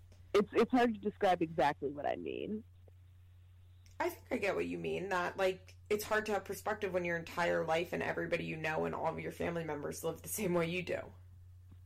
Yeah, exactly. And it can seem a lot like other people who do other things and think other things are just, like, full of it, or they're just different types of people. There was one episode of, like, Law and Order SVU I was watching where, like, I don't remember the fucking plot, but at one point this lady said, like, how could a woman like you ever understand a woman like me? Yeah. And it's something I think about a lot when I interact with people. Yeah. It's very true. Amber, I'm just so worried. And I will say, like, I was pretty impressed with Andrew's ability to just, like, sit there and take it as Amber did her thing. Because Andrew ain't right. Andrew he probably ate, like, a fat edible. He was reading the New Yorker. Just like, all right, let him have it. Andrew's a weird, quirky guy. He's, like, embalming people in the basement of wherever they're staying. Also, have we, like, discussed his clothes and, like, the outfits that he wears? Shanice's only comment when she saw him on screen, and I was like, this is Amber's new man, because, you know, it's been a while since she's, like, saw everything. She was just like, oh. Because he was wearing that weird, like, Hawaiian shirt. Was that, like, a velveteen blazer with, like, pinstripes on it, with, like, a Hawaiian shirt under it? Like, the Hawaiian shirt, no disrespect to the Hawaiian shirt, because that's, like, fat guy, like, it's dressing in a collared shirt 101. It's like on It's Always Sunny when Mac gets fat and they start wearing those Tommy Bahama shirts. He's like, they're comfortable. I mean, that's just, like, that's classic for the culture. Yeah. But everything else about it is always, like, okay, like, I mean, I can appreciate that he's, like, a hipster, but he's also, like, 40. Oh, yeah, how old is he? I don't think I know how old he is. I don't know. He's, like, I mean, he's probably, like, Gary's age, but, like, the gray hair isn't helping him. He looks so old. I had the same thought. The gray hair. Okay, I don't know if you have ever discussed this. I don't know if your listeners care about it. But Andrew's facial hair makes me uncomfortable. And it's not because he has a beard, but it's because his beard grows, like, all the way around his lips. There are no gaps. It's just, like, he looks like a Furby. I never noticed that, but I'll have to look.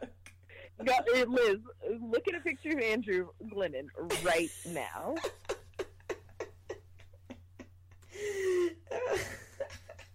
Okay, Andrew Glennon. Oh my, I do know what you're right. Oh, yikes, that's tough. He's gained a lot of weight. It's kind of shocking from, like, the first pictures we saw of him. Like, he was, like, big before, and now he's, like, big boy. Yeah, before he was, like, big, and now he's, like, big and tall, like the store. Yeah.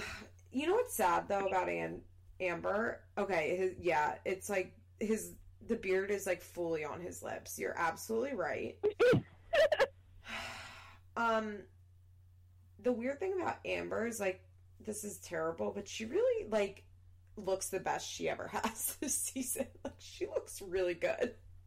Oh my god, like, I don't know if it... No, actually, I was going to say I'm not sure if it's just because she looked so bad the past couple seasons, but it's not that at all, because, like... You don't think so? I think that's part of it, because she looked bad. I think that's part of it, but, like, everybody praises, like, the purple hair Amber era, where, like, it was before she met Matt, but I really didn't think she looked that good. Liz, I'm going to share something very shameful with you right now. Oh, God. As I think I've shared before on this show, 16 and Pregnant premiered a few days before or a few days after my 16th birthday. I don't rightly recall right now. But I was watching, like, the promos in my living room, and my mom came and saw what I was watching and just looked at me and said, "Don't you dare," and walked out of the room. And after that, I was like, this show is my Through the Looking Glass experience. So I just was always very invested. I mean, look at me now, 10 years later. But I used to think that Amber was so gorgeous, like in the first couple seasons of Teen Mom, like before she really went off the rails with drugs and spray tans. Like heavy Amber. I love that. I mean, she was love pretty. Chunky Amber with the blue eyes and like the lots of eyeliner and those terrible bangs, but I fucking loved her with those bangs. Like, she looked like a Cabbage Patch doll, and I just really thought she was the cutest thing, and I always thought she had a very, very interesting look to her. And then I saw her dad come on screen, that one episode where she choked Gary for the first time, and I was like, oh, he's a whole ass like Native American guy. That's cool. And I've always thought she was so pretty, and when she was with Matt, she just did weird fucking things to herself. That blonde hair and that tight bun. Oh, the bun. Not even before the bun. Do you remember when she stormed Farrah on the reunion stage, and it was in that weird, like, wannabe Marilyn Monroe style? Oh yeah, that was tough. And she was wearing that like Morticia Addams like dress with those weird like lace-up shoes that people wear to like quinceañeras and weddings and any other event, like with heels. Yes, I remember. That was, I mean, I would love to see Amber and Farrah like hit each other. I am still sad that didn't happen, but I want you to know that like every 90 days or so I like go on YouTube and watch that video. The unedited one? In the UK. Yeah, because you know in the UK they don't bleep stuff. Yeah. Where they're just screaming, and it's like, it's so jarring the way you hear like Amber's footsteps and the cursing. It just really does something. When Michael like flies is so funny.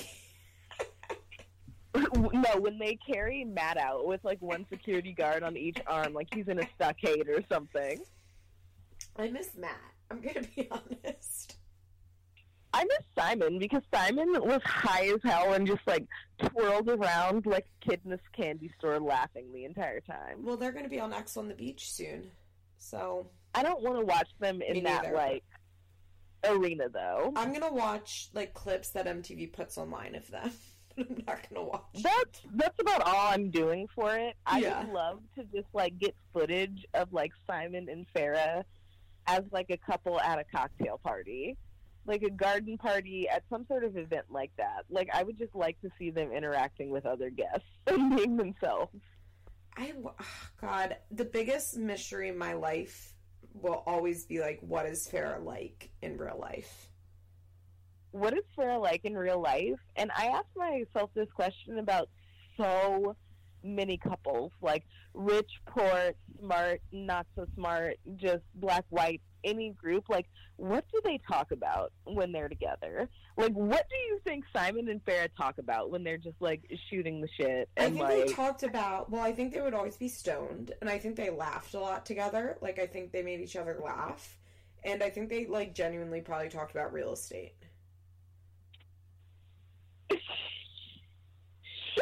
Like, imagine being in like a car like hotboxing with Farrah, like talking about flipping properties. I can't. Imagine what. Because I can't imagine what she's like. I want a transcript of the conversation. Like, I want to know what the words said are when it's just the two of them. Do you miss Farrah on the show?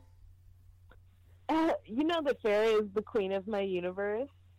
And I will say that Farrah was shrill on the show and very annoying. Like, watching Farrah scenes is very draining because Farrah is a terrible person.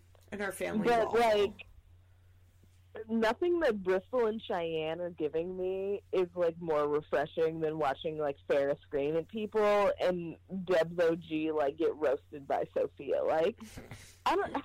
Shut up, Grandma! I feel like Farrah... who do you want to watch? She's Sophia. Well, she's kind of annoying, but Grandma. That's literally a quote. Like, she's kind of annoying, but Grandma. I feel... It's like, when it comes to Farrah, I don't miss her, but I also don't not miss her. Like, I feel very indifferent towards her not being on the show. Like, if she was still on the show, I'd be like, okay, Farrah's on the show. Like, if Farrah's back on the show, I'd be like, okay, Farrah's back. Cool, okay. But I'm never, like, actively missing her when I'm watching. That's kind of, like, where I am with it, because there's nothing to miss with Farrah. Like, Farrah's a bad person, and she has a bad relationship with her bad parents. And her child is a pretty little girl that's not going to be okay. because no one in her life is, like, not a lunatic. Oh, God, save Sophia. Liz, she's gone. I mean, Farrah's literally, and no one can convince me otherwise, Farrah is taking Sophia on her escorting trips. Like, that's crazy. She is, and she's also, like, putting her on... we've talked about Sophia's unfettered internet access. Yes. And we've talked about the fact that none of Sophia's accounts are real and they're all Farrah sock puppets. We're not doing that today. Everybody knows those things. They're facts. Farrah dresses Sophia inappropriately, puts her in a bunch of makeup, like, zhuzhes her up. Fun fact about Tomlin, I, like, read a lot of books, and, like, fiction and nonfiction are, like, an even mix for me, but I like to read things about child abuse. I don't know why. I feel like actually. I like things that are sad. I love being depressed and reading about terrible things that happen. Yeah, a good memoir about someone who was abused as a child, of course. Yeah, right, like, somebody's harrowing tale, who turned out okay enough to be able to write full sentences. My favorite book of all time is The Glass Castle, for that exact reason. I read A Child Called It in, like, 5th grade, and was like, yep, this is what I'm into. Kathy Glass novels, give them to me. I think A Child Called It, like, definitely sparked my love of, like, a dark-ass memoir. I always, I read that in, like, a series of unfortunate events, like the first book in the same year. Mm-hmm. And I was like, and I used to read a lot of Edgar Allan Poe in elementary school. Those were, like, the first, like, short stories my mom gave me. Yeah, I'm a weird kid. I hang out at cemeteries sometime. Ask me about it on the internet, guys. But what were we even talking about? Sophia and just, like, her dark... I mean, the memoir she's going to write about going on her mom's hooking trips is, like... I can't wait. Dude, you have to stay alive, Tomlin. The shit that I see on Sophia's Instagram, like, gives me flashbacks to chapters in, like, very dark books and memoirs I've read. About, like, very fucked up stuff. And I can... Here's the deal. For the life of me, I want to believe that Farrah puts the worst of it on for us to see. And that at home everything is more normal, but I know that's not real. Also, Liz, you never talked about Farrah's Thanksgiving video, and we just have to touch on it. I know it's almost Christmas. I don't know. Did I watch Farrah's Thanksgiving video? Oh, her cooking? I think I didn't watch it. Will you explain it to me? Liz, oh my God. Literally, it was the worst thing in the world. Farrah got store-bought Thanksgiving food from Whole Foods and then basically ruined it. Like, she got a pepper-crusted piece of ham and just, like, poured honey on it in a sheet pan in the oven. Classic. Like, next to the turkey while she, like, heated it up, and then she took some, like, gravy that she didn't even heat and poured it on top of the turkey. Like, she didn't slice the turkey and pour it on the slices. She poured it on top of the entire bird. If it's still available online, it's not that long. I think it was on YouTube. It's only like 5 minutes, but I watched it like 4 times over Thanksgiving break because I was just like, wait. Oh, Farrah. Like, and you know how expensive Whole Foods is? Like, Farrah had like easily like more than $100 worth of food that she just destroyed. Like, oh my God. It's like one of those channels where they blend iPhones. I don't think Farrah, like, has a home at this point.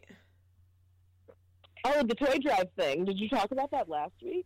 No, but beyond... So this week Farrah posted, like, on her Instagram and Sophia's, that they were donating, toys to charity for a toy drive, and showed, like, a U-Haul truck, but this is on my Instagram, but the U-Haul truck is filled with, like, neatly packed boxes. Like, there is no way that this is, like, toys that they're donating to a toy drive. Like, it just packed up in a way that's very obviously, like, somebody said it's probably, like, the leftover stuff from her stores, because she shut down all the stores.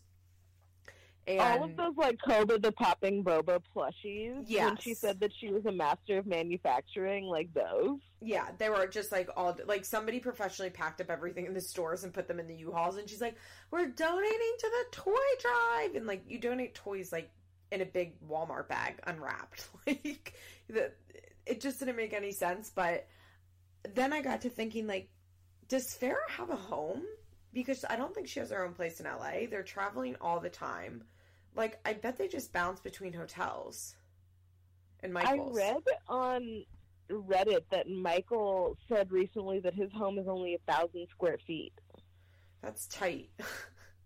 That's tight for Farrah, Sophia. How many dogs does she have at this point? Is it just the one that she posted in the grocery cart because she's a disgusting human being? So I think that, by the way, that one has an Instagram, and she's like, and it, like, the bio is like emotional support, certified emotional support animal. It's like, that's not a brag. Like, literally every dog now is that. Like, congrats. Every dog now is that, and for what? For who? Like, yeah. And she, I think she has like 6 of them living at Michael's, and this one is the one that she brings everywhere. Plus, like, where's Starburst? Wait, didn't they, like, put Starburst in, like, a stable or a ranch or something? I feel like Starburst is, like, God, I hope somewhere so. pony appropriate. I hope so.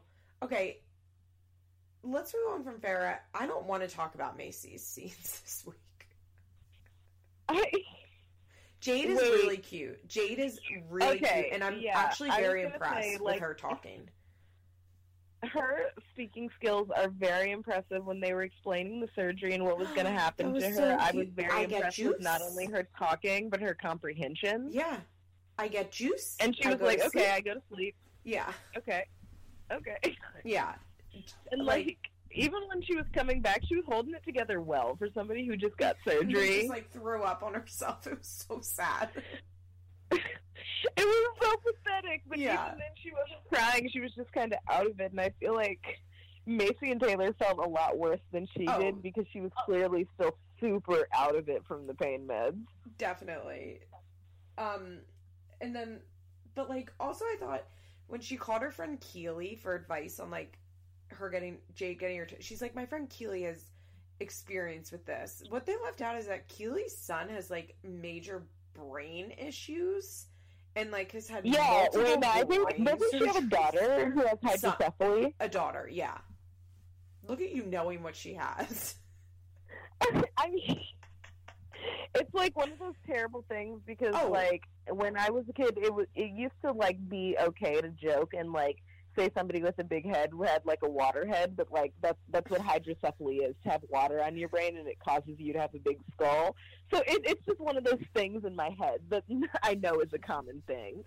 But, yeah, but like, I kind of felt that whole way because, like, the elephant in the room with the Teen Mom franchise is that, like, one of the girls who just happened to be some, like, bitch who got pregnant in high school happened to have a child who's profoundly disabled and, like, is impacted by a disability, like, in a very serious way for the whole time. When, like, Macy was like, oh, it's just so scary, like, she's so young for the anesthesia. I'm like, don't you remember how this was a whole plot point on the show, but it was something that the kid wasn't going to get better from? Yeah. And, like, your kid's having your tonsils out. Like, I completely understand where Macy's coming from, because as a grown person, anesthesia's fucking scary. Like, anesthesiologists make a lot of money because it's a very delicate thing.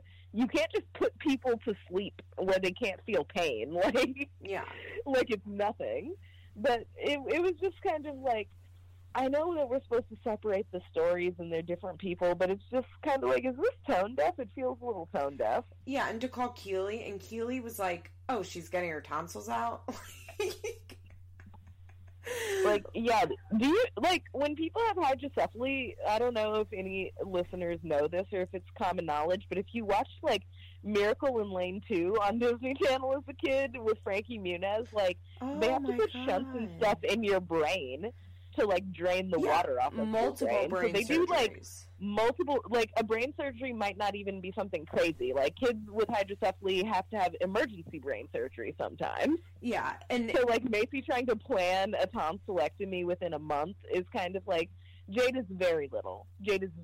And I understand, but it's also kind of just like, you know, maybe call, like, Mimi Jin. Like, Mimi Jin would be torn up over that. Yeah. I also think it was shitty that, like, the way that they presented it on MTV, she was like, I'm calling my friend Keely because she has experience with it, and not like, I'm calling my friend Keely because Keely's daughter has a lot of health issues and has had multiple surgeries. because Keely's like, what? She has to get surgery? And Macy's like, for tonsils. And Keely was like, oh, that's like a lot of kids do that. Like, it was just weird. But little Jade is so cute. And when they were like, Jade's so smart, she speaks so well, I was like, sure. And then we heard her speaking, I was like, oh, she really does. I really live for her. Oh, just another thing, a note while I was watching, like, we were talking about favorite kids, and Shanice was, like, saying that Novalee had to be a favorite, and I was like, I don't know, like, she has her fans, but I was like, Bentley is definitely a favorite, and she was like, oh, okay, never mind, like, of course, like, Bentley has to be up there. Yeah. But she had never seen Jade before, or seen her in action anyway. And then it's just like, as soon as they're speaking, like, oh, wait, wait, it's a little redhead Bentley. I know. When they were, like, going, and I thought Macy did a good job of explaining, like, what would happen at the doctor, like, in a way that a 3-year-old would get, that she was going to the doctor, and I get juice, and I nap, okay, and popsicle. It was just so cute. It was so, so sweet. And there was, like, that moment where Bentley kind of said something, and Macy was like, don't fuck it up. And he was like, oh. And you could tell Bentley didn't know what to say. Yeah. And didn't want to say anything else. It was a real, like, family moment. Yeah, it was. But, I mean, I'll be honest, I wrote down, like, where's Ryan? Like, what are we doing here? Like, are we just pretending that Macy isn't about to pop with this, like, rehab baby? Like, what's cracking? Yeah. Ugh. All right, so Kate... Wait, has she had the baby on the show yet? Yeah, she had her last week. She had him last week. Oh, wait, really? Yeah. I feel like I would have cared about that more, but it just was not on my radar, apparently.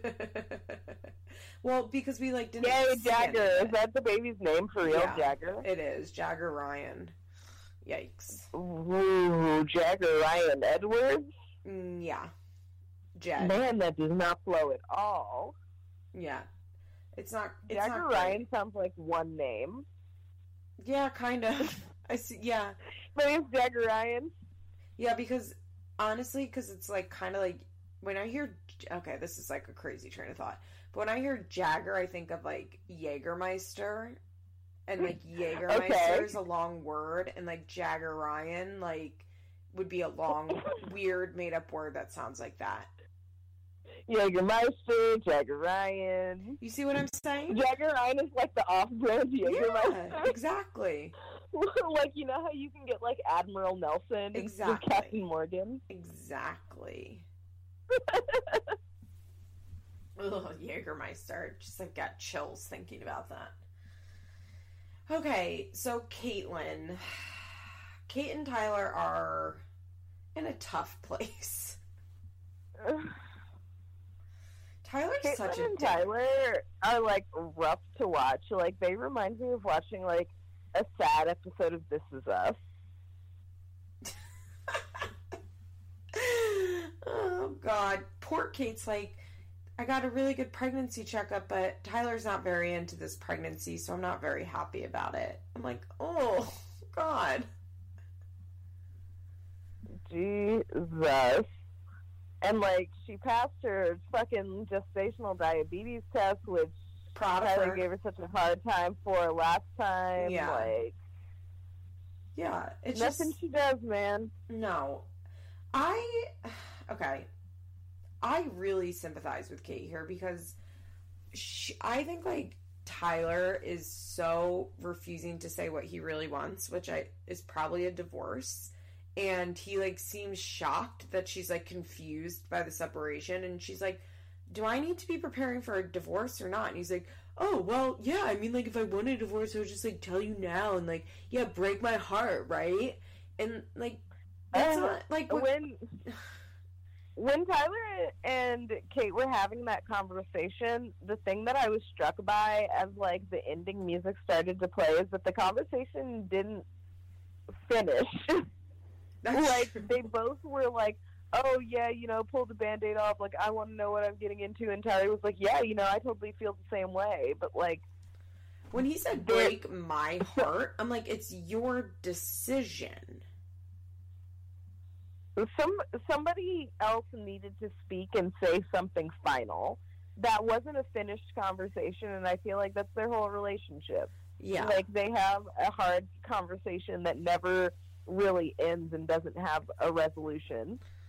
Damn, that's true. It's just so weird because, like, Tyler is the one holding all of the cards here, right? Like, he asked for the separation. He's the one that's going to move out. Like, Kate obviously, well, I mean, I personally don't think she actually wants to be with him, but she thinks she wants to be with him. She's the one that's pregnant. And so for Tyler to be like, oh yeah, totally, like, if that's what I wanted, it's like, break my heart already. And it's like, no, Tyler, like, Kate has nothing to do with breaking your heart. Like, this isn't, it's on you. Like, you are the one that tells her if you want to have a divorce or not. Like, it was just like he had totally detached himself from the reality of the situation. I don't know. I, like, guess I viewed the scene in a completely different way because, like, when I heard Tyler say that, it was him agreeing with Kate and kind of being like, I took it as him saying like, oh yeah, no, I totally get where you're coming from, but he didn't take the step to not say like, oh, like, I'm not going to do that, but he also didn't say I'm doing it. Like, I kind of took it as a hesitation of him saying like, oh yeah, no, I totally get where you're coming from, but and just never finishing that sentence. Kind of like he was saying like, yeah, and then you would say, like, oh, just break my heart already. Like, basically speaking for her like, in that way. Yeah, just like he was, like, completing her sentences when they were doing that weird charade about meeting Bristol. Like, yes. Yeah. Okay, he completely gets what they completely understand each other, but they can't come to an understanding. Yeah, I thought it was, like, okay. Without any context, I would have appreciated Kim saying to Caitlyn, like, Caitlyn needs to figure out who she is. And yeah, but fuck that shit. But fuck that shit from Kim, who said at their wedding, Kate showed up and then never left. And Kim's criticism has always been that Kate's too dependent on Tyler and that Kate needs a life outside of Tyler and is always criticizing her for that since they were kids. So, like, go fuck yourself, Kim. Address that to Tyler. Or say, Kim, I couldn't get over the fact, like, when I looked up in that scene, I thought that it was just another, like, Kim and Tyler shit-talking Caitlyn scene. So I was just like, okay, Kim. And then I saw that she was talking directly to Caitlyn. And I was like, oh, now you have this, like, sweet-ass Mother Teresa come to Jesus about who the fuck Kate really is when you've been over here, like, just listening to Tyler, like, oh, you think that she's disgusting? Oh, Ty. Like, yeah. It's all so disingenuous. And you know what, Kim? A lot of other people act like this wasn't the case, but at the end of the motherfucking day, you still have not one but two motherfucking kids with Darlene Baltiera. So don't act like your milk has always been clean. Don't act like you... I know that Butch said in that book that the Ashley published that Kim fixed her life and found Jesus after Ashley was born, and then Tyler was conceived through a stroke of luck. And I understand and believe all of that shit about her. She seems to have built a stable life for herself. But you are one motherfucking person to talk, Kim. Yeah. One person to talk. That's how I feel. Yeah, I don't know. I think Kate, I just can't imagine, like, sitting there and having, like, a woman that I know has, like, never totally liked me being in her son's life saying that shit to me. Yeah, and, I mean, people who aren't rooting for you can still give you good advice, but how are you supposed to receive it? Like, honestly. That's very well said, Tomlin. I can completely agree with that. Yeah, how are you supposed to receive it? I don't know. I just feel so bad for Kate, but Kate's also frustrating as hell because, like, I don't know what she's actively doing to get better, but I do think that this season, especially the past couple episodes, like, Kate has seemed a lot lighter, like, emotionally and spiritually. Like, she doesn't seem to be walking around with as much heaviness, which is crazy because her husband's leaving her. Do you know what's interesting? I was thinking during this episode while I was looking at Kate, while they were looking, maybe it was the scene after they were looking at the appliances, and she was saying that they could just move in any minute. She just really looked so much younger. Like, I could see 16 and pregnant baby-faced Kate in her face. Interesting. Yeah. She looks less encumbered, and maybe she's just, like, kind of checking out of the marriage situation more and more. And I don't know, maybe it's good for her. Maybe the numbness towards that whole situation will be like what finally frees her from it. I think it is. She seems lighter with Nova. She seems like more involved with Nova. I don't know. I wish Kate could like say out loud that she doesn't want to be with Tyler as much as he doesn't want to be with her, because I'm convinced that's the case. Even if she did, though, the internet would still, like, convince her that, like, she's just saying that to, like, win the divorce or whatever. Yeah, probably. Yeah, Caitlyn just doesn't need to be on TV. Caitlyn's life was hard enough without piling MTV on top of it. That's so fucking true. That's so true. And I also thought that I understood completely why Kate was like, I don't want to talk about this right now. Like, I want to specifically talk about this in therapy because it's this, and Tyler's like, do you think that's a safe space? And she's like, yeah, I do, because like if I get triggered, they like know where it's coming from. And when she said like, I don't want to be judged, like she was talking about like like us, like she doesn't, and I was like, good for Kate for like recognizing that the place to like have these deep conversations is in therapy. Yeah, and when she said, you know, that's why I'm going to therapy during the conversation she was having with Kim and Tyler. I liked that. Yeah. Number one, like, thank you for the shutdown, Kate, of being like, okay, bitch, like, you are not the person who's going to give me this life-changing advice, so Dr. Phil, your own son. I wish that Kate would say that to Kim one of these days, but that's post-divorce. Actually, she never will. No, it shouldn't be post-divorce because people who are mature don't do things like that. Don't take advice from me because I still think that, like, punching people is the answer. This is the moral of that story. But I wish I could say it for Kate. Like, I wish I was somebody relevant enough in their life and not just a random fan who would seem crazy. Yeah, that's true. I just wish, I don't know, I just got what Kate was saying. I also like that Kate was like, are we going to be separating every few years? Like, what's your goal here, Tyler? Like, I appreciate it. Yeah, and Tyler was just like, bro, like, what do you mean? Like, yeah. How do you mean? And it was just like, it wasn't an essay question, Tyler. Like, are you going to stay or are you going to go? Band-Aid. They just need, the Band-Aid needs to come off. Like, they're going to do this for another, like, 8 years. Yeah, and I feel like, TV or not, like, they were one of those couples where they were going to break up right after the Carly thing, or this was going to be dragged out like this. That's really what I believe. I believe it's more than likely if MTV wasn't around and they didn't have to, like, stay together and be the couple that made it, it would be a lot less likely. But they have a little bit of that Ashley and Barr in them, where they're just not finished going on that merry-go-round. And I think that even without Carly, that, like, Butch and April trauma bonding went very, very deep.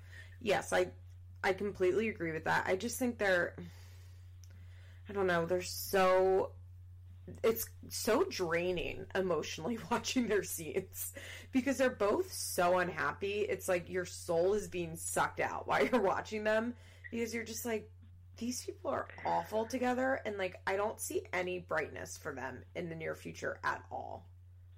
It sucked when they were in that like appliance store and Tyler was like on his phone with his stupid hat on, and Kate just kind of walked away. I could feel like the tension of like neither of them really want to be around each other like that. I could feel Kate being bummed out by being like near Tyler and Tyler being annoyed that Kate like continues to draw breath on this earth. Like, I bet they rarely talk when the cameras aren't there. Like very rarely. I would bet that they are on their phones a lot. They watch a lot of TV. They talk about Nova, and that's it. I can see them making, like, small talk about stuff. Like, seeing memes and being like, oh, that's funny. Yeah. Or, like, oh, I saw this shit on, like, Snapchat. But, like, it's probably, like, very, like, surface level. Like, when you have a roommate that you're not really friends with, but you guys are, like, cool. They're roommates. So you make conversation just because you're in the same room for politeness sake. Yeah. Ugh. I don't know. I just, like, I know that it's not coming to an end anytime soon. And that's what I think makes the whole thing so upsetting and so draining, because they're just going to, like, keep on trucking in their miserableness for a long time. Yeah, and maybe Novalee and Tesley. Oh, poor Yoverly and Kesley. Kesley, just another moment of silence. Because that is going to be somebody's real name. I know a Leslie spelled that same way, but with an L. But I feel like Leslie really? is still a name. Leslie's still a name, and you can just spell it however you want. You know what I mean? Yeah, the Leslie I know is, like, actually, like, doing well in her career and stuff, and is, like, almost 30, so they aren't the first to get that creative, but it's just kind of like, you know, if you say your name is Leslie, that gets you in the door a lot of places. Yeah. Poor Tessie. Okay, let's go on to Young and Pregnant. Like I said, we only watched the first episode. Not a ton happened. So I just can I just say that I was completely mindfucked because I thought that I watched the wrong episode? Because as I was watching, I was like, isn't this what Liz and Princess talked about last week? Like, this is exactly what they were saying about Ashley and Pastor T.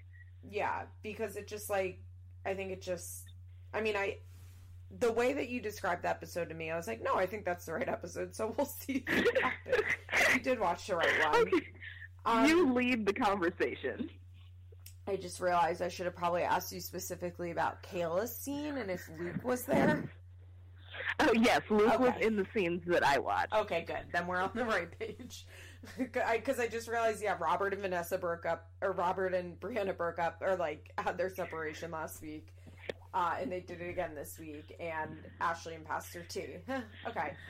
So Jade, almost nothing happened except that Sean went to, like, his IOP, and it's only $100, and then he pays $17 a session. So I'm guessing he's on Medicaid, and, like, that's his copay. Good shit. And that's, like, all I have to say about that, because we still don't know what drug he did, so I still can't give an accurate, like, assessment of the situation. Nothing about Sean gives me, like, dignity or integrity. So I don't know where I see that going. Yeah, I mean, they're together. They break up, but they're together right now. So I don't know. Jade also, like, this is really rude. Looking at Jade makes me feel depressed. Jade's eyes make me very sad. Like, she has those big, like, cartoon puppy eyes. Yeah. And there always seems to be, like, such, like, sadness behind them. Yeah, she always looks like when you said, like, of course Jade has anxiety because her life sucks. Like, that's how I feel when I look at her, and I feel bad because it's just, like, her life sucks, like, from Jump Street. Like, okay, I don't wear makeup. I don't really do, like, my hair dries straight, so I don't, like, style it. I don't have to style it.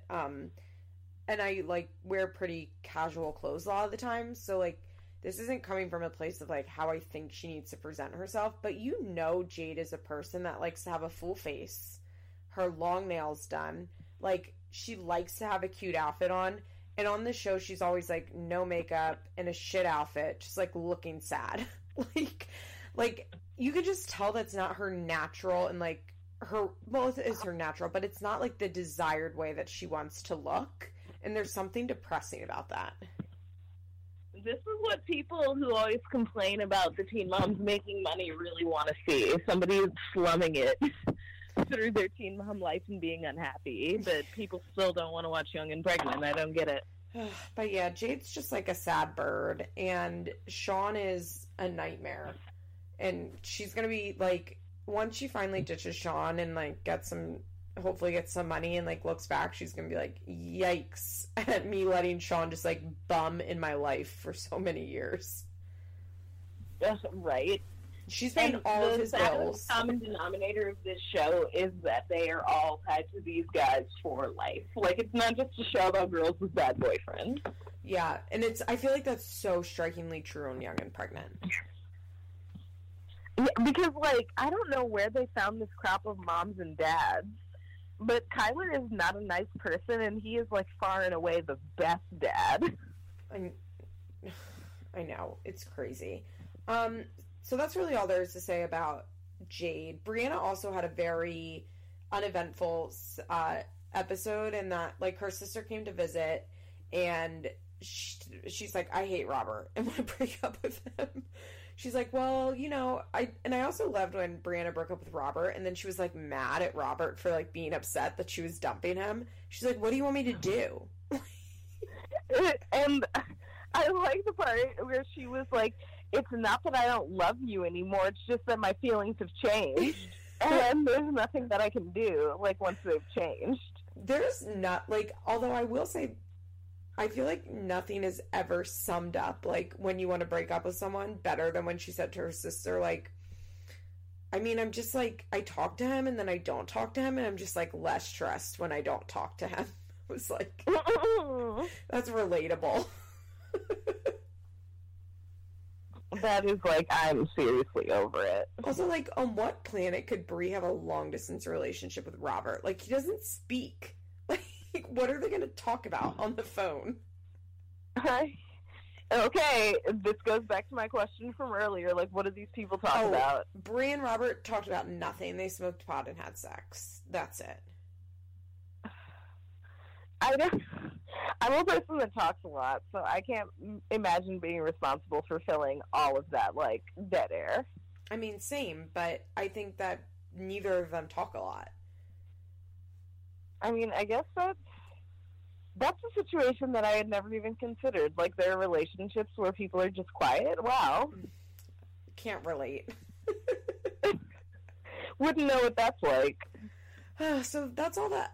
Bree and I think I said this with Princess last week, like, Bree without Danae is not very compelling.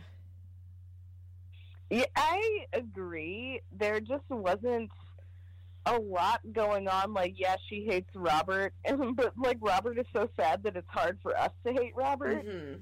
And there also wasn't drama, really. Like, she was just he didn't Danae out on screen, so it was just kind of like, no cops came. Hard much. Yeah. Yeah, and I bet, like, Bree and Robert had a lot of, like, late night, like, he promises to do stuff, she, like, nags him to do it, and then, like, so the fights we saw on camera were so not even fights, but, like, you could tell they just, like, were really mad at each other, but that's not interesting to watch as a viewer. And I just think, like, I mean, there was, like, no drama. Like, Robert moved with her to Oregon, Robert wasn't pulling his weight, Brianna wasn't happy, Robert left, Robert and Brianna broke up. Like, that's all that happened. Danae, like, kicked in Jessica's door, spit on them, threatened to burn down the house. The cops had to come, ran away. His mom got, you know what I mean? Like, there was just, also, like, Danae has a good family that films, and they film well. Like, Danae's mom was really entertaining. Like, Danae is just charismatic and electric on screen. So to go from Danae to Robert makes you realize, like, kind of how dull Brianna is without her, like, playing off of Danae, and Danae, like, bringing so much to their scenes. Yeah, Brianna was never the compelling parts of her scenes for me. Yeah, but I didn't realize, for me, I guess I just didn't realize it as much, because, like, Jessica was shining, Danae was shining, and so, like, Brie, although she wasn't, like, bringing it. Maybe me, but Jessica never really shone for me. I really liked her last season, and this season I'm just like, okay, Jessica, you're irresponsible too. Something about her was always, like, I appreciated that she tried to be a good communicator, but, like, some of the communication felt like too little too late to me, and it was kind of like, fair.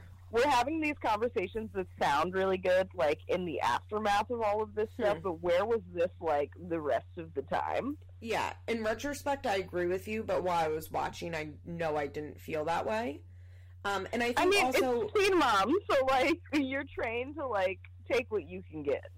Very true, and I also think because Danae was, like, so wild, like, comparatively, Jessica, like, she looked so much better, and, like, Danae would, like, get, like, crazy and have these fits, and then Jessica would, like, calmly talk about the situation, and you're like, wow, she's really rational. And I still think she's rational. It's just not, there's nothing compelling about their scenes. Like, they're just too mellow for TV, I think. Yeah, like, now that Danae is not, like, losing his mind every other scene. Remember you would just, like, scream? Oh my god, like there are so many times where things like involving Young and Pregnant come up on Reddit, and the top comment on a post will be like, "You can go! You can win!" And it cracks me up every single time because I mean, when Danae, so good for reality. I just want Danae to pop up an organ and like smash a hole in the wall and like scream and then walk out of the scene. Like, if Young and Pregnant is on for 1 billion years like Teen Mom, like there is hope that he might come back. I'm wondering if the producers regret not filming him this season, this part B. Just to see like what's up with him, like what's going on. A check-in.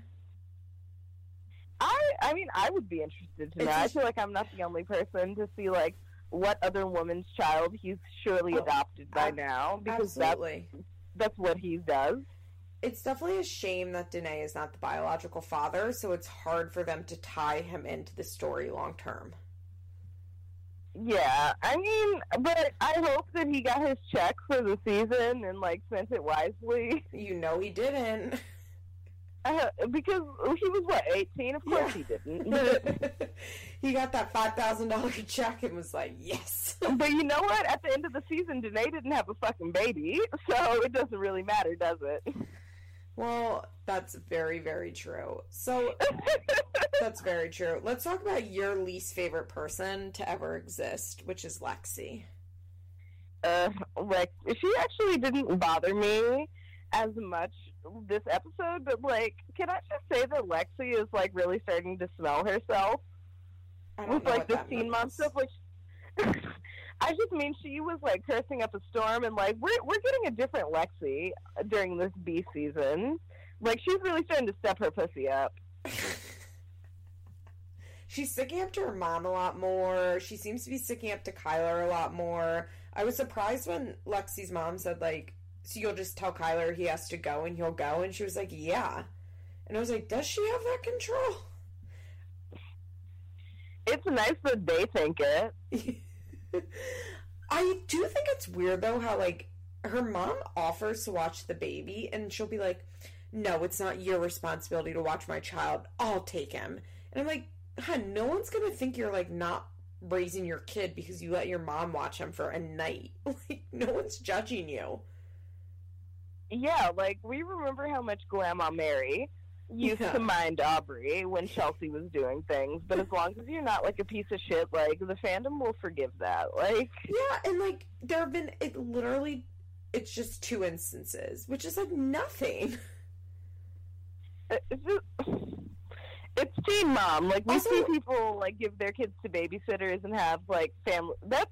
That's just life. Like, children need to be attended to all the time, and parents just do other things sometimes.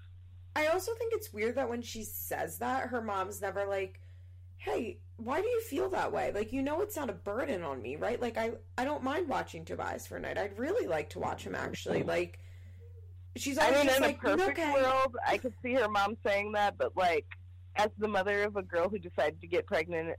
Decided is a weird word, but I stand by it. Like, I think she may have decided. If a girl that got pregnant in high school, I think she's kind of just like, that's a good energy for you to keep. You know what?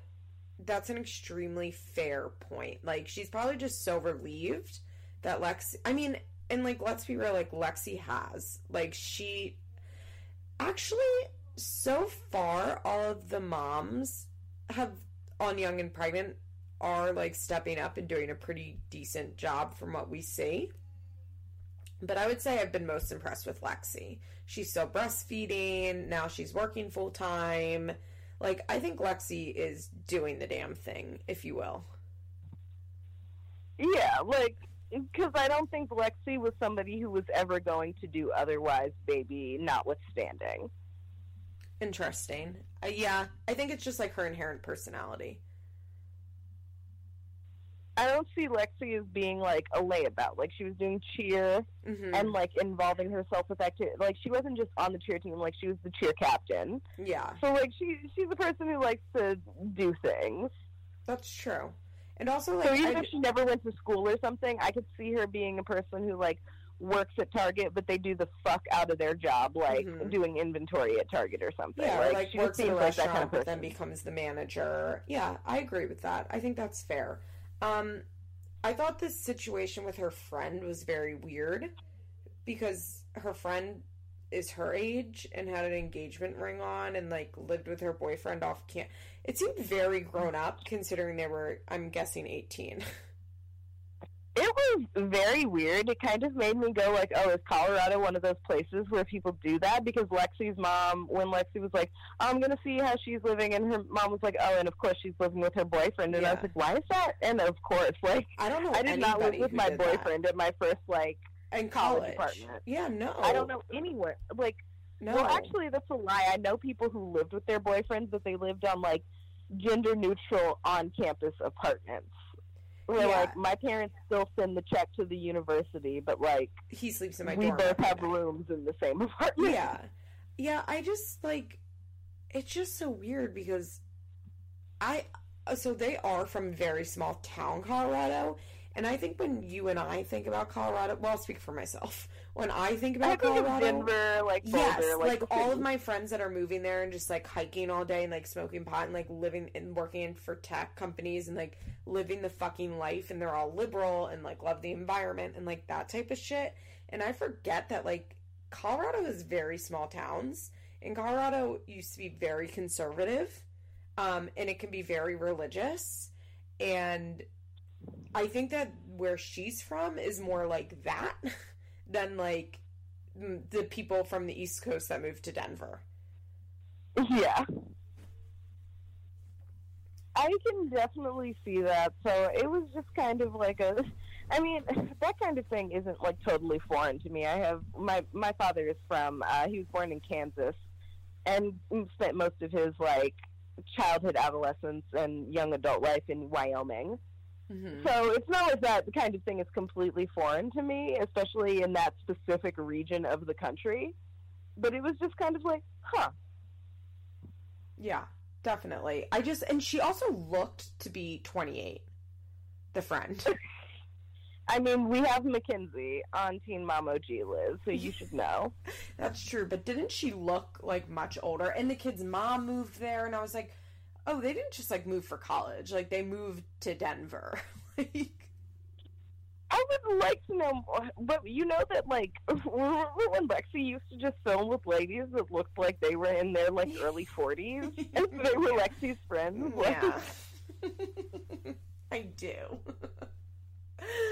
Oh, God, Lexi. Okay, let's talk Kayla. So Kayla has transitioned into this period on Teen Mom where we've been rooting for Kayla, I would say, right? Because Stefan is so awful. Stefan is awful, but I've never rooted for Kayla. Okay, I've been like her and her black scent can both get fucked. That has always been how I felt. I think the general, like, audience is starting to root for Kayla. She's not crazy. You know what I mean? Like, she doesn't, at least that we see on camera, like, she doesn't act crazy. Like, people just want her to, like, break up with Stefan and, like, be better. So, I think... Yeah, be better. Yeah, we've been rooting for her to just do better. I can agree with that. Yeah. And I think that, like, she kind of audience-wise, like, from a Teen Mom audience member standpoint, Kayla has entered into a very lucky... for her situation in which her new boyfriend Luke can make a smooth transition into them moving way too fucking fast without the audience really judging them, because they're just going to be so glad that he got her away from Stefan. Yeah, and is, like, trying to actively defend her against Stefan being fucking crazy in a way that isn't equally fucking crazy. Yes, he's not... We're not seeing him being super hot-headed. Like, he's not, like, he did, like, threaten when Stefan was, like, outside the house, like, flipping out. He was like, okay, I'm gonna roll up. Like, no, you can't be there. But, like, we didn't see him, like, you know what I mean? We didn't see it. We didn't see him acting crazy. It didn't go Instagram Live. Yes, exactly. He wasn't acting like Bar, basically. who's, like, not as much as Stefan, but still crazy. Barnett. We'll get there. We'll get there. But the reality is like, Kayla's moving way too fast with this guy. She's letting some guy she doesn't know, like, hug up on her son and posting them all over Instagram, like, they're one happy family, and now they're living together. That was so weird. All of those, like, Snapchat, like, Yes. snapshots of them In bed. were so fucking weird. I thought it was very interesting that, like, Luke took a moment to explain exactly what you and Princess were talking about last week when you were like, no one normal who's, like, a normal young man in his early 20s wants to be a dad.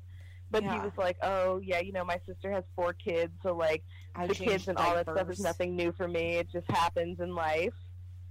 But, like, that didn't really make me feel any better. It's just like, oh, so you've been around dysfunction a lot? Like, I really don't have any, like, I don't have any negative feelings towards Luke because, like, but I'm a person that worries about single mothers bringing men around their children. Children of single mothers are, like, very vulnerable to being abused. And, I mean, all children are vulnerable to being abused, but the statistics show that, unfortunately, children of single mothers have a higher abuse rate, and it's just so scary to me that, like, Kayla's known this guy for 1 minute, and she, like, lets him lay in bed with her son. Like, it's scary. Very, very scary, and it's very concerning. I want to take a moment to say that Luke has a goofy fucking face. He does. He looks way better in pictures. Did you notice that? Online, I thought he was he's cute. not unattractive. His face is fucking goofy. Like, he something takes a about, good picture. Like, he does. He definitely knows, like, his angle and his pose and his way to hold his mouth, because there's something in the mouth region that makes him look goofy. Because when he was talking and moving around, I was like, is he not cute? Like, I thought he was cute. I mean, where does Kayla live again? What state does she live in? Illinois, but I think in, like, country Illinois. Like, not outside of Chicago, Illinois. Yeah. Yeah, so I'm sure he's, like, a solid 8 for wherever they are. Oh, he's not ugly. I just, like, in pictures, I was like, damn, Luke's hot. And then we saw him moving around on screen, and I was like, maybe he's not hot. I forget who said it, but I read somewhere somebody said that Kayla looks like Iggy Azalea in the face. She does. She does. I mean, and she talks like her, too. With that, well, that, like, fake black accent that Iggy does when she's rapping, but then she, like, speaks with her regular Australian accent. It's so jarring. It's like when you hear Hugh Laurie speak in his British accent. Yeah. I just, like, I don't know. I think Kayla, though, is going to get a big pass on how fast she's moving with Luke, just because Stefan is so fucking bad. I think so, too, and I think that, like, I don't know, the young and pregnant moms get more of a pass for shit in general, just because we don't have, like, the years of becoming, like, infuriated with them over shit. That's true, and people don't, they just don't care as much, and in early season Teen Moms, we weren't as infuriated. Yeah, because, I mean, Janelle and Kiefer, like, come on. Yeah, exactly. And it was good, clean fun back then.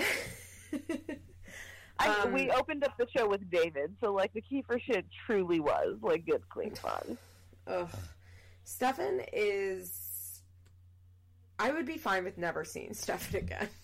He is, like, upsetting when he's on TV.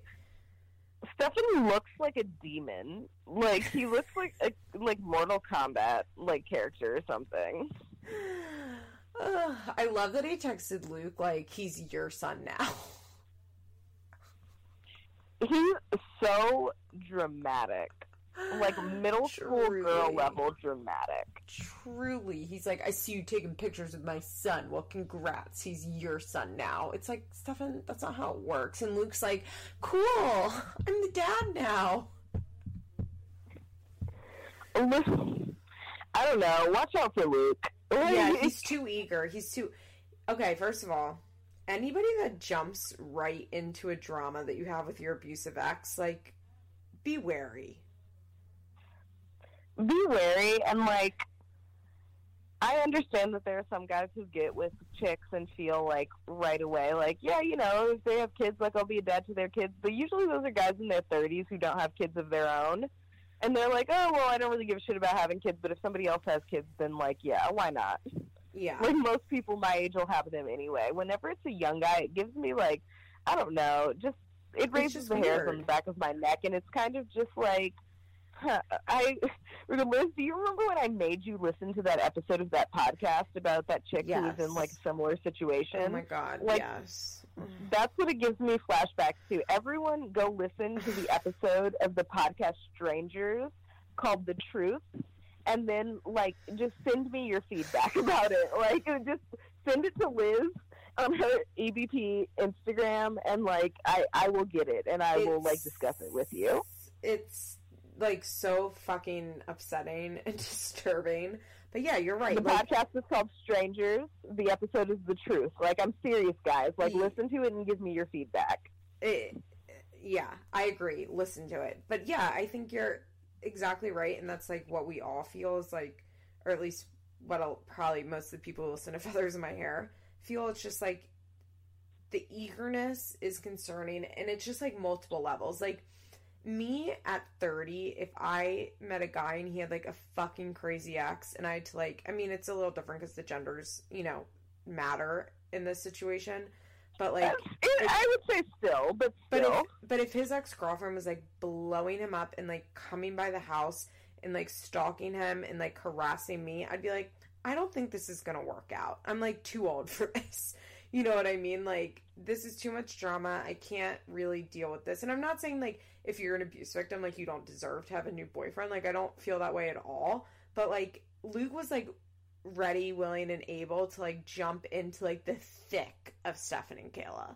Like, there is a level of appropriate engagement in that type of situation, as there is in, like, any situation in relationships where exes and stuff like that is involved. There is a level of appropriate engagement, and, like, Luke did not, like, severely overstep it in a way that was just, like, yikes, like, David Easton style shit with Nathan Griffith, but, like, it was still, like, the whole, like, oh, well, I'm about to pull up it's still not appropriate. Yeah, like, although I will say, like, just because it's been so hard to watch Stefan and, like, the way that he acts, like, I will say, like, a part of me is, especially because, you know, like, Kayla doesn't have a dad that lives there, and a dad that, like, can step in and be like, get the fuck off my property.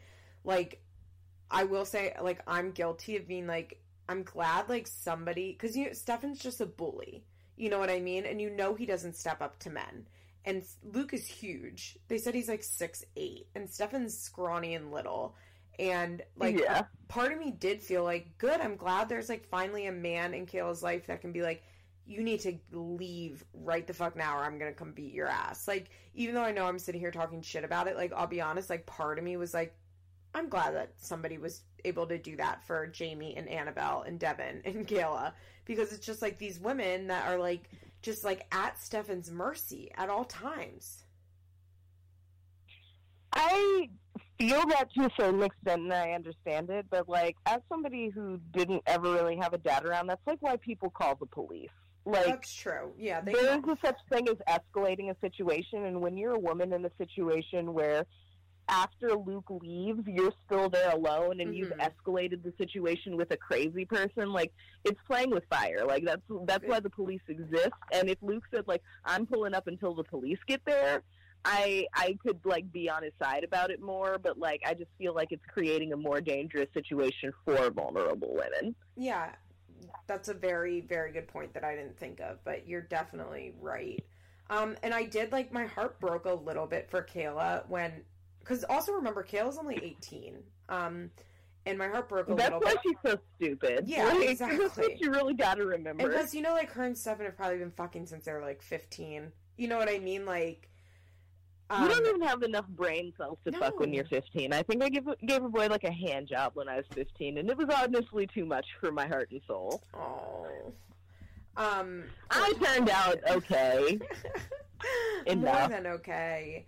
But when she said, like, the whole night was so upsetting to her because, like, she's like, he's not going to want to be with me now because this is just too much drama and it's too much. Like, my heart did break a little bit for her because, like, she is an abused victim. And, like, it was sad to, that was Stefan's goal. Like, part of his goal was, like, create too much drama that, like, no guy would want to be around.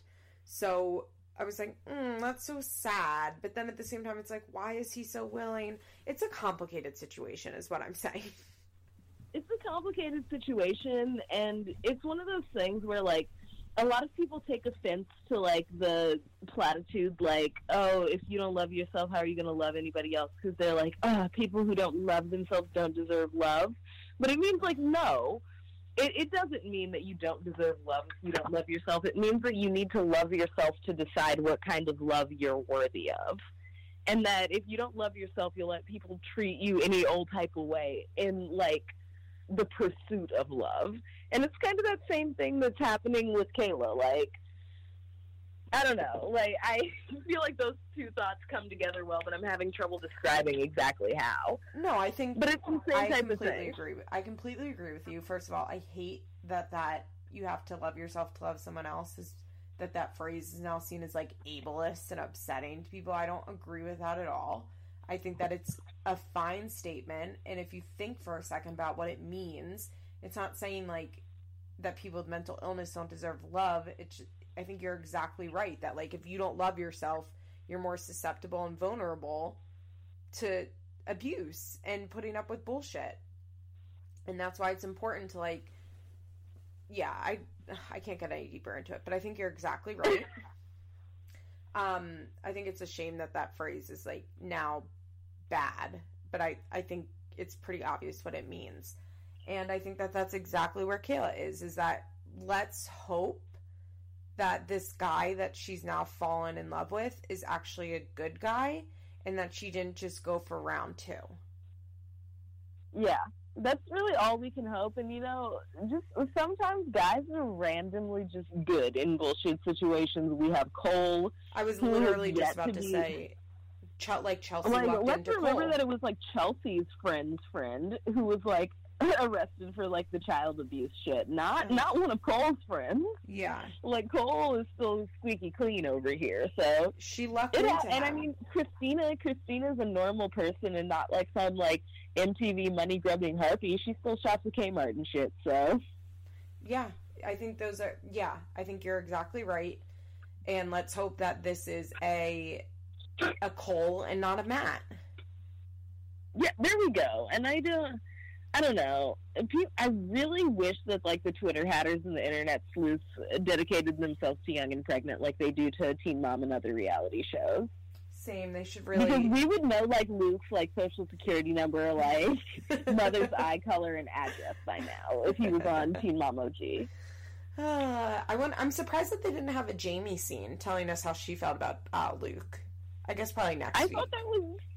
I thought that was pretty interesting. I feel like we have had, like, some Jamie-heavy discussions, so they were, like, trying to chill on her a little bit this episode. Yeah, maybe in the next episode that I didn't watch. I'm trying to think, because I kind of watched that next episode, but it was, like, when there's, like, work that's not due, so you kind of, like, half-ass try to do it to feel good about yourself? I'm gonna get ahead of the game, and then you, like, yeah. Yeah. You do 3 sentences and you're like, that's good. That's more than anybody else did. Absolutely. Okay, last but not least, Ashley, who I just still feel so... Ashley's really tough for me because, like I said last week, it's very hard for me to put together Ashley on Instagram Live with Ashley on Teen Mom Young and Pregnant. It is, I don't know, Ashley, I felt like when I was watching Bristol, and sometimes when I watch Ashley, I feel the same thing. But, like, is there somebody with, like, cue cards on the other side of the camera? I feel like they're reading scripts. Yeah, I think she's, like, really good at understanding what she's supposed to say. I don't know, I feel like in the job role that I've recently taken, I've really learned the difference between self-awareness and accountability. Mm-hmm. And Ashley is somebody who seems to have a large amount of self-awareness but no accountability. I completely agree with that, and I think that is exactly like Pastor T's point. Even though I'm not sure how much accountability Pastor T has either, but I think that that's exactly what she's trying to express, especially about Bar. Also, I want to say, like, Pastor T is funny. Like, it's so rare that we get a genuinely funny person on Teen Mom, and like when she was talking about how the frappe she had like made her gassy, like, I actually laughed. Everybody in Ashley, just like you and Princess were saying, they have like a good idea of how to be on TV. Like, everyone is a star in Ashley's segment. Yeah, for sure. I also liked when like Ashley came over without the baby, and T was like, "Where's Holly?" She's like, "I don't know, I'm a little mad that she's not here. Like, I expect her to be here. What are you doing?" And Ashley was like, "You'll see her." Like, they're really like mother and daughter. Yeah. And like Ashley goes over there to see her mother, and not just to like bring the baby around her and be like, "Oh, like, this is the thing we're doing," but like she went to talk to her mother. Yeah. And see what like Mom was talking about. I will say though that I was kind of like, at Pastor T's advice regarding the restraining order, because she didn't say it specifically, but she was telling Ashley to get the restraining order and then keep it, and just in case something happened, she'd be able to call the police on Bar. Like, she was like, I'm like, I would just want to get it because I'm like, in case things crack out, like, I'm protected. And it's like, I'm pretty sure what she was saying is like, go get the restraining order, and then you guys can ignore the restraining order until you don't want to ignore it anymore. I think she was just trying to be as like realistic as possible about what Ashley was going to do. That's and also true. keep it safe. Like, look, when I was 16 years old, my mom like gave me a bunch of my legal documents and told me it was my life now, and that if I could fuck it up, if I wanted to fuck it up, I could. Like, if I wanted to. And we were talking about a lot of stuff like that, and she was like, "Look, I'm not going to raise my blood pressure telling you not to do things that I know you're going to do. So if you do certain stuff, just be smart about it. Like, if you want to get a car and drive crazy, you can crash it and be in a casket. Like, that's not going to be me that's 6 feet under the ground. Just make choices." And I feel like Pastor T was getting at the same thing. Like, I know you're going to run around with this little boy, so just get the restraining order so if push comes to shove, that's a good point. There's something you can do about it. That's definitely true. I also like that T, something I like about T and I find relatable is because it's something I do, is when you want to forgive someone and listen to what they have to say, but you're also so skeptical of what they have to say. So you're like, okay, I hear you, but I don't really agree or respect what you're saying. I mean, pretty much, I feel like, isn't that like what being a parent is? Yeah, but I like what she said. She like says 10 on with your kids. Like, I hear you and I see why you might feel that way, but you're wrong. She even said, she goes, "I'm struggling to respect your decision, but I support you." And I just appreciated that she didn't like sugarcoat it. She was like, "Yeah, I'm not into this." She is good for that, just like when Ashley like initially moved out with Bar. Yes. And she was like, "You can always come back here, but you have to go." Man, is it just like, I know that she said like, I don't want to say I told you so, but I told you so, basically. Yeah, I think she literally said that. But like, just from sugar to shit so quick, like,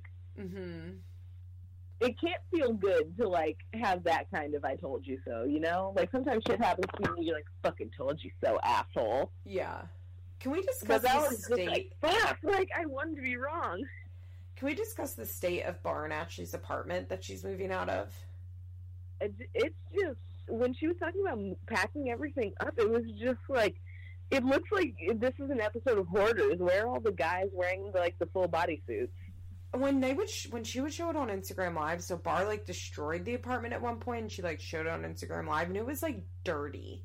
Like, it wasn't just, like, stuff had been messed around, like, or messy, but, like, it looked filthy. And when she opened that oven and there was a fire that happened and Bar put baking soda and water in it? Because maybe there was like flour and water, not baking soda. That would actually make sense. And they just never cleaned it. And she's like, oh, it's coming out of my deposit. It's like, yeah, like you, and like when she's like, oh, well, I have to be out of here today. I'm like, what? Like that place is filthy. No, it was a total what, but in Ashley's defense, she's pretty young, and I don't know if people like younger than me know how to like clean ovens and stuff. That's true. Because but when I was like 18 through 21, I would have been like, no, it's like where the hot part is. Like I can't reach in there. Like it's just like that now. But do you know what? Like I just found the whole thing. I was like, nothing about this tells me that Ashley. Like I think we're supposed to be believing that like Bar is the irresponsible alcohol. What MTV is painting is that Bar is the irresponsible alcoholic, and Ashley's the one that has it pretty much together, and like she has to figure out if she wants the irresponsible alcoholic in her life or not. Nothing about that apartment told me that she was responsible. I want to know, like, what's the real deal with Ashley? Like, I think she's mentally ill. Like when I can't really believe that, like. Because, like, are you depressed or, like, what's happening? I'm not a neat person by nature, but just the older I've gotten, like, it's easier not to live, like, in a mess. And Pastor T has a clean house, so it's not like just like you living in filth. It's not a learned behavior. Yeah, no. And I think that you can definitely grow up in a neat house and still be messy. Yes, especially if your mom cleans up for you. As a messy person, I am a huge believer in the fact that there is a big difference between something being messy and something being dirty. Exactly. Ashley's house looked dirty. Yeah, and her friend was just like, okay. And, like, she also said, she says, I took care of Holly for a year, I took care of Bar for years, and now I need to take care of myself. It's like, no, you need to keep taking care of Holly because she's your baby. Like, yeah, and like not only it's not like this is one of like the OG cast saying this when their kids are like in adolescence. Like Holly is a baby. She's 1. She's 1 year old. Oh, I think that's what happened in the second episode, right? They had her her first birthday. Yeah. But, like, Holly's literally 1, and Ashley's like, it's me time now. And it's like, no. Like, Tyler, it's my time? Like, what is with people in that? I don't know. I just thought it was, like, such a weird thing to say, because I'm also, like, I feel like Ashley has a really inflated sense of self that comes from, like, crippling self-esteem issues. Hence those, like, braggart posts that you remember, like, the, like, here's a picture of me with braces. Like, here's a picture of me in Europe. Do you know what I wonder about Ashley? Mm-hmm. Yeah, she's from, like, the Bay Area in California, and I'm from Los Angeles. So, like, they're not entirely comparable, but just as somebody from California, there are a lot of people, especially, like, in the Black community, who are well off, but still grow up in communities of people where the rest of us are Black and not as well off. Mm-hmm. Like middle class, lower middle class, and she would be like upper middle class. Mm-hmm. And even though it doesn't sound like something huge, there's a pretty big class demarcation between people, especially in California. Like areas tend to be more segregated in terms of race. So I feel like when I read Ashley's posts, I know exactly who they're targeted to, and I know exactly what she's talking about. Because I grew up around other Black girls like Ashley who went to, like, my private school, and even though none of us were, like, rich, like, we could run with the kids in Rancho Palos Verdes, like, a lot of kids were better off and had, like, you know, Louboutins at prom and shit. And, like, that was something to be said. And even though she didn't really go to school and was a stripper in Las Vegas, she's still, like, riding on the steam of that. Yeah. And it's a very specific type of experience, and I feel like it's interesting to see on Instagram Live if you're a viewer who doesn't have that same context around it. And it's just kind of like, this bitch is bizarre. Yeah, that's how I feel. It's like, it just doesn't... And I do understand that, like, part of this is just, like, that I grew up upper middle class in a middle and upper middle class, and when I went to private school, like, very rich environment. So, like, the idea of bragging about braces is so crazy to me because it's like everybody I knew had braces. Like, there was nothing brag-worthy about you know what I mean? Like, I get that, like, part of that is, like, my perspective and just, like, my upbringing. So I'm like, why are you bragging about braces? Like, we all had braces, but that wasn't the case for Ashley. Not everybody could afford braces. But it just, it reads so weird because she's, like, 23. She's not 16, you know? And also, like, she has such a wide audience to do it to now. I don't know. She just confuses me because she's not, like, you know exactly the type of girl she is, but, like, for me, I don't. Like, that's not something that I'm familiar with, so it just is confusing. It's so interesting because I feel like Teen Mom has always been a show about a small town, like, white girl who gets pregnant. Mm-hmm. And generally that is a more relatable experience to the vast majority of viewers because demographics, like, and just the way the country is set up. The white people are the majority. So I feel like this is kind of a different story, and I mean, I guess they're kind of trying to do the same thing with Cheyenne's story. Because it doesn't work as well with Cheyenne, but it does for Ashley, I think. Oh, it doesn't work nearly as well with Cheyenne, but I think it's kind of the same thing they're trying to bring into it, like a more, like, a metropolitan, like, just, it girl is not what I'm trying to say, but a girl like that girl. Mm-hmm. Like, a girl who's that girl on the show. Yeah, that's fair. I just, like, when Ashley goes on these rants, like, sometimes I get, like, a real manic energy from her. Sometimes she seems so low. Like, I watch these videos sometimes and I'm like, is she manic right now? Like, it just doesn't. I feel like Ashley's probably, like, an intelligent, like, overall pretty aware person who's also probably just, like, mentally ill or abusing some sort of substance. Well, yeah, she's probably, okay, I mean, not for nothing, her, like, rapid weight loss is, like, all a part of these times where I'm feeling like she's manic. So, like, is she eating 60 milligrams of Adderall a day before she gets on Instagram Live? You know, like, it wouldn't be shocking to me. It wouldn't be shocking to me if you told me that about, like, somebody random I worked with. Like, that's not something that would be, like, crazy. Like, this person's kind of weird because they're on drugs. Like, wait, once I got diagnosed with bipolar, and then they figured out how much Adderall I took. And they're like, you're not manic. Like, you're high. You're speeding. Like, one time I watched it can this mimic. lady who did my hair. Oh, I believe that. This lady who did my hair showed me, like, this really weird documentary. I was, like, 12 or something.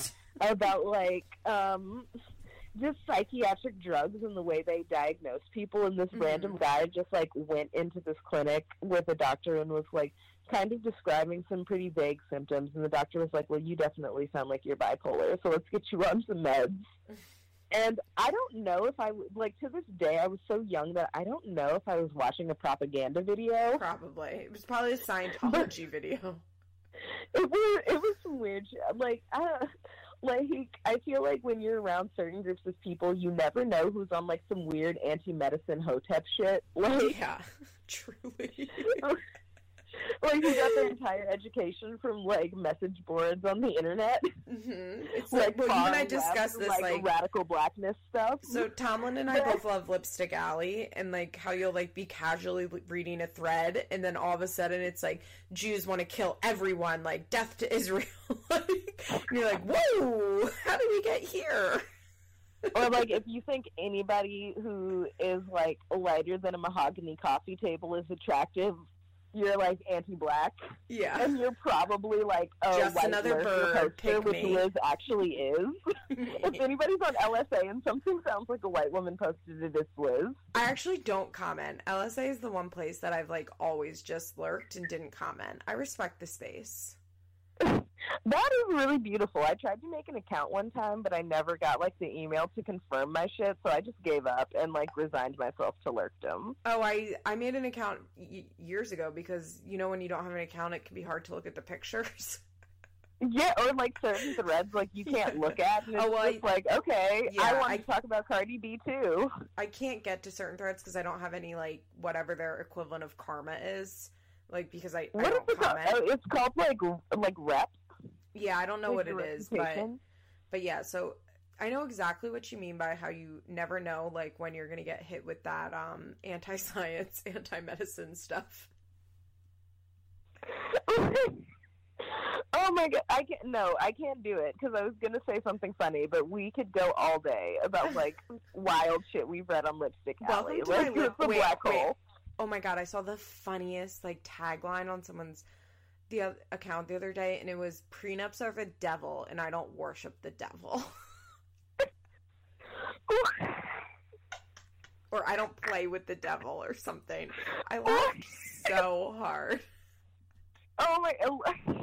Lipstick Alley is the best and worst site on the entire internet when you go and listen to that episode of Strangers called The Truth, because you guys are still going to do that. Also go to Lipstick Alley and just click around. Just see what people are talking about. I mean, if you're not on Lipstick Alley, like, well, I mean, honestly, a lot of people probably on this probably aren't. The reason I go on Lipstick Alley is because I've always liked black celeb, like, pop culture, because I like all celeb pop culture. And unfortunately, like, celebrity pop culture is very segregated. Like, Troy and I talk about this on the Smush Room a lot. And how, like, if you only follow white pop culture sites, like, you're missing so much good celebrity drama. In Lipstick Alley, like... much good shit. Because we know all of the music is stolen from black people who have a lot of drama behind the scenes of it.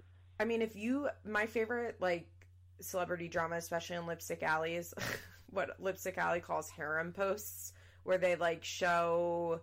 like Future and all of his baby mamas, or the sister wives as they like to call them. Yeah. And like there's so much, I mean, it's good celebrity drama, like, and good celebrity gossip. Good celebrity drama.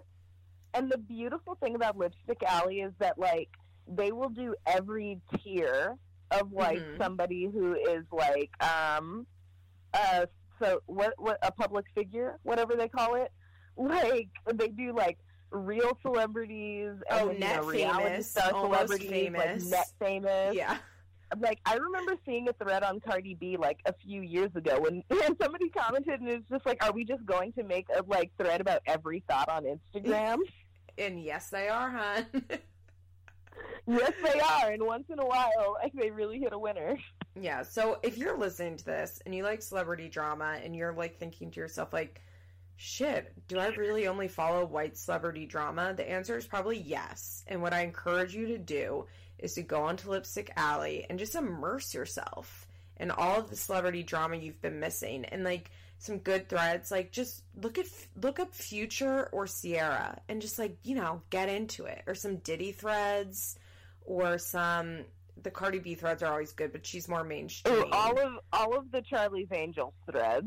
Yes. Those go on for years. I just saw a good one today with the CEO of some record company that has Migos and City Girls on it.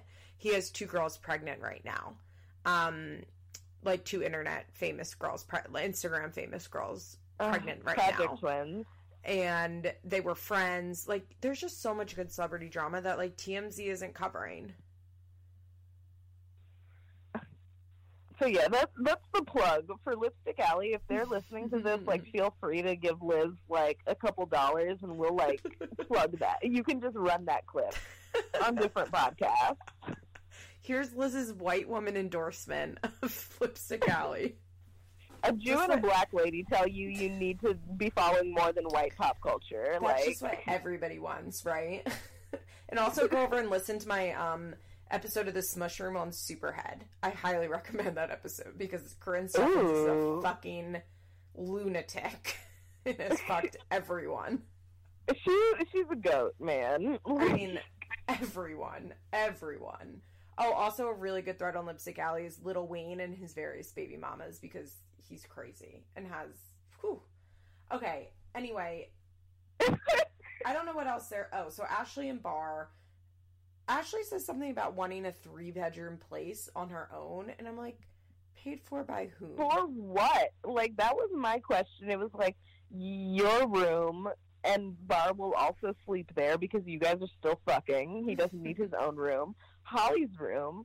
Do you have a guest room? Are you entertaining, Ashley? What is your life? What life does she think she's living? Also, we just saw that shithole apartment she moved out of. Like, and like they live. Okay, so here's the thing: if they were still living in Vegas, and she said 3-bedroom apartment, I would be like, bet, yeah, 100%. Yeah.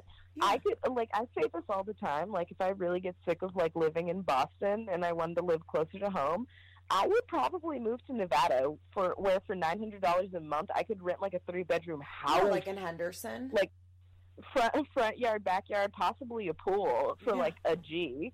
Yeah, and I could live in a house. Yeah. And, like, maybe have one roommate and pay $500 and live in a fucking house. But, like, they live in the Bay Area where it costs $100,000 to live in a cardboard box. Like, yeah, I don't know. When she said that, I was like, okay. Like, I don't know. Ashley just seems disconnected from reality in a lot of ways. It's just a lot of manic energy, a lot of ideas that are kind of like, okay.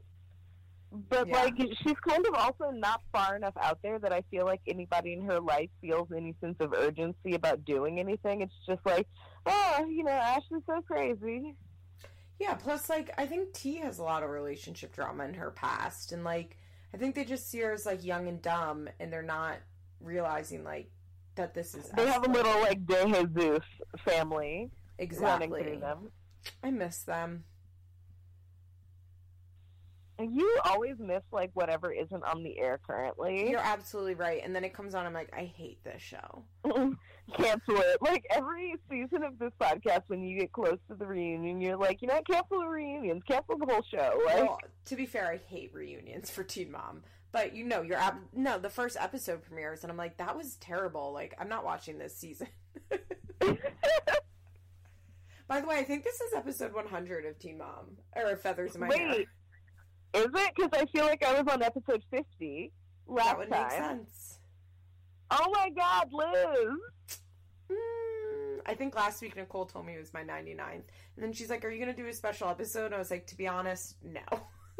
I just don't know how to do a special episode for Feathers in My Hair. The thing is, it's like a weekly recap show, so it's kind of hard to do special episodes. It only works if the shows are off season, and we could do, like, if you did, like, a clip of, like, best, like, Feathers in My Hair moments, like, jokes or something. Listen to my own voice that much? No. And also... No, it would be cool people like me and Princess, and, like, it would definitely being funny, duh.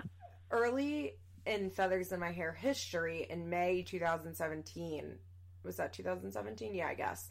I did, for Mother's Day, I did, like, a best of Teen Mom moment, and I, like... This was, like, when I was still learning to edit the podcast, you know, like, how to even edit and record stuff. And I, like, got clips from the show, and, like, people called in and said what their favorite moment was. And then I, like, played the clip, and I feel like that, like, I'll never top that. I feel like I, like, really, like, shouldn't have done that early in, because now I don't, like, we did all of the best like, all of the best moments on the show, and I'll just, like, I'll never be able to top that. So, like, any special show, I'm like, just go back and listen to Mother's Day 2017. Oh my God, you could always go for, like, not the darkest moments, but, like, the wildest moments that, like, people said that. Like, there are a lot of different ways you can spin a clip show. The Simpsons has done, like, 85 of them. That is the truth. All right, Talma, do you have any other thoughts on Teen Mom or Teen Mom, Young and Pregnant? One closing thought. I just want to give a special shout out to Princess Jones Curtis, and I tell you all the time that I really love her, and I listen to her every time she's on Feathers in My Hair, and just, like, want her to be, like, my cool auntie or, like, friend, like, whichever one she's more comfortable with. So hi, Princess. I love that everybody that listens to this show and knows her is like, how can I respect Princess's boundaries? Like, I don't want to come off too strong and like put her off because I know that she wouldn't fuck with that kind of shit. Like, I've heard hours of her speaking. I feel like I kind of get where she comes from. Oh, I love Princess so much. Hi, Princess. I love you too. I'm sure she'll be thrilled to hear that. But yeah, wow, episode 100, after being on episode 50, it shows it's gone way too long, but I love you guys. Thank you so much for listening. It's always such a pleasure. Yeah, thanks for, like, letting me do 100 fucking episodes of Feathers in My Hair. Like, that's actually great. Honestly, I do want to say shout out to me for doing that because, like, it's really hard to record a podcast every week, like, really hard. And it's, like, draining and tiring but, like, it's fun, obviously, but the fact that I've kept with it, I'm, like, I don't keep with a lot of things, so I'm, like, pretty high-key impressed with myself, and I don't really care if that's bragging, because it's pretty fucking cool, and I always think about if I die, like, there's so many episodes that you can listen to me, which is cool.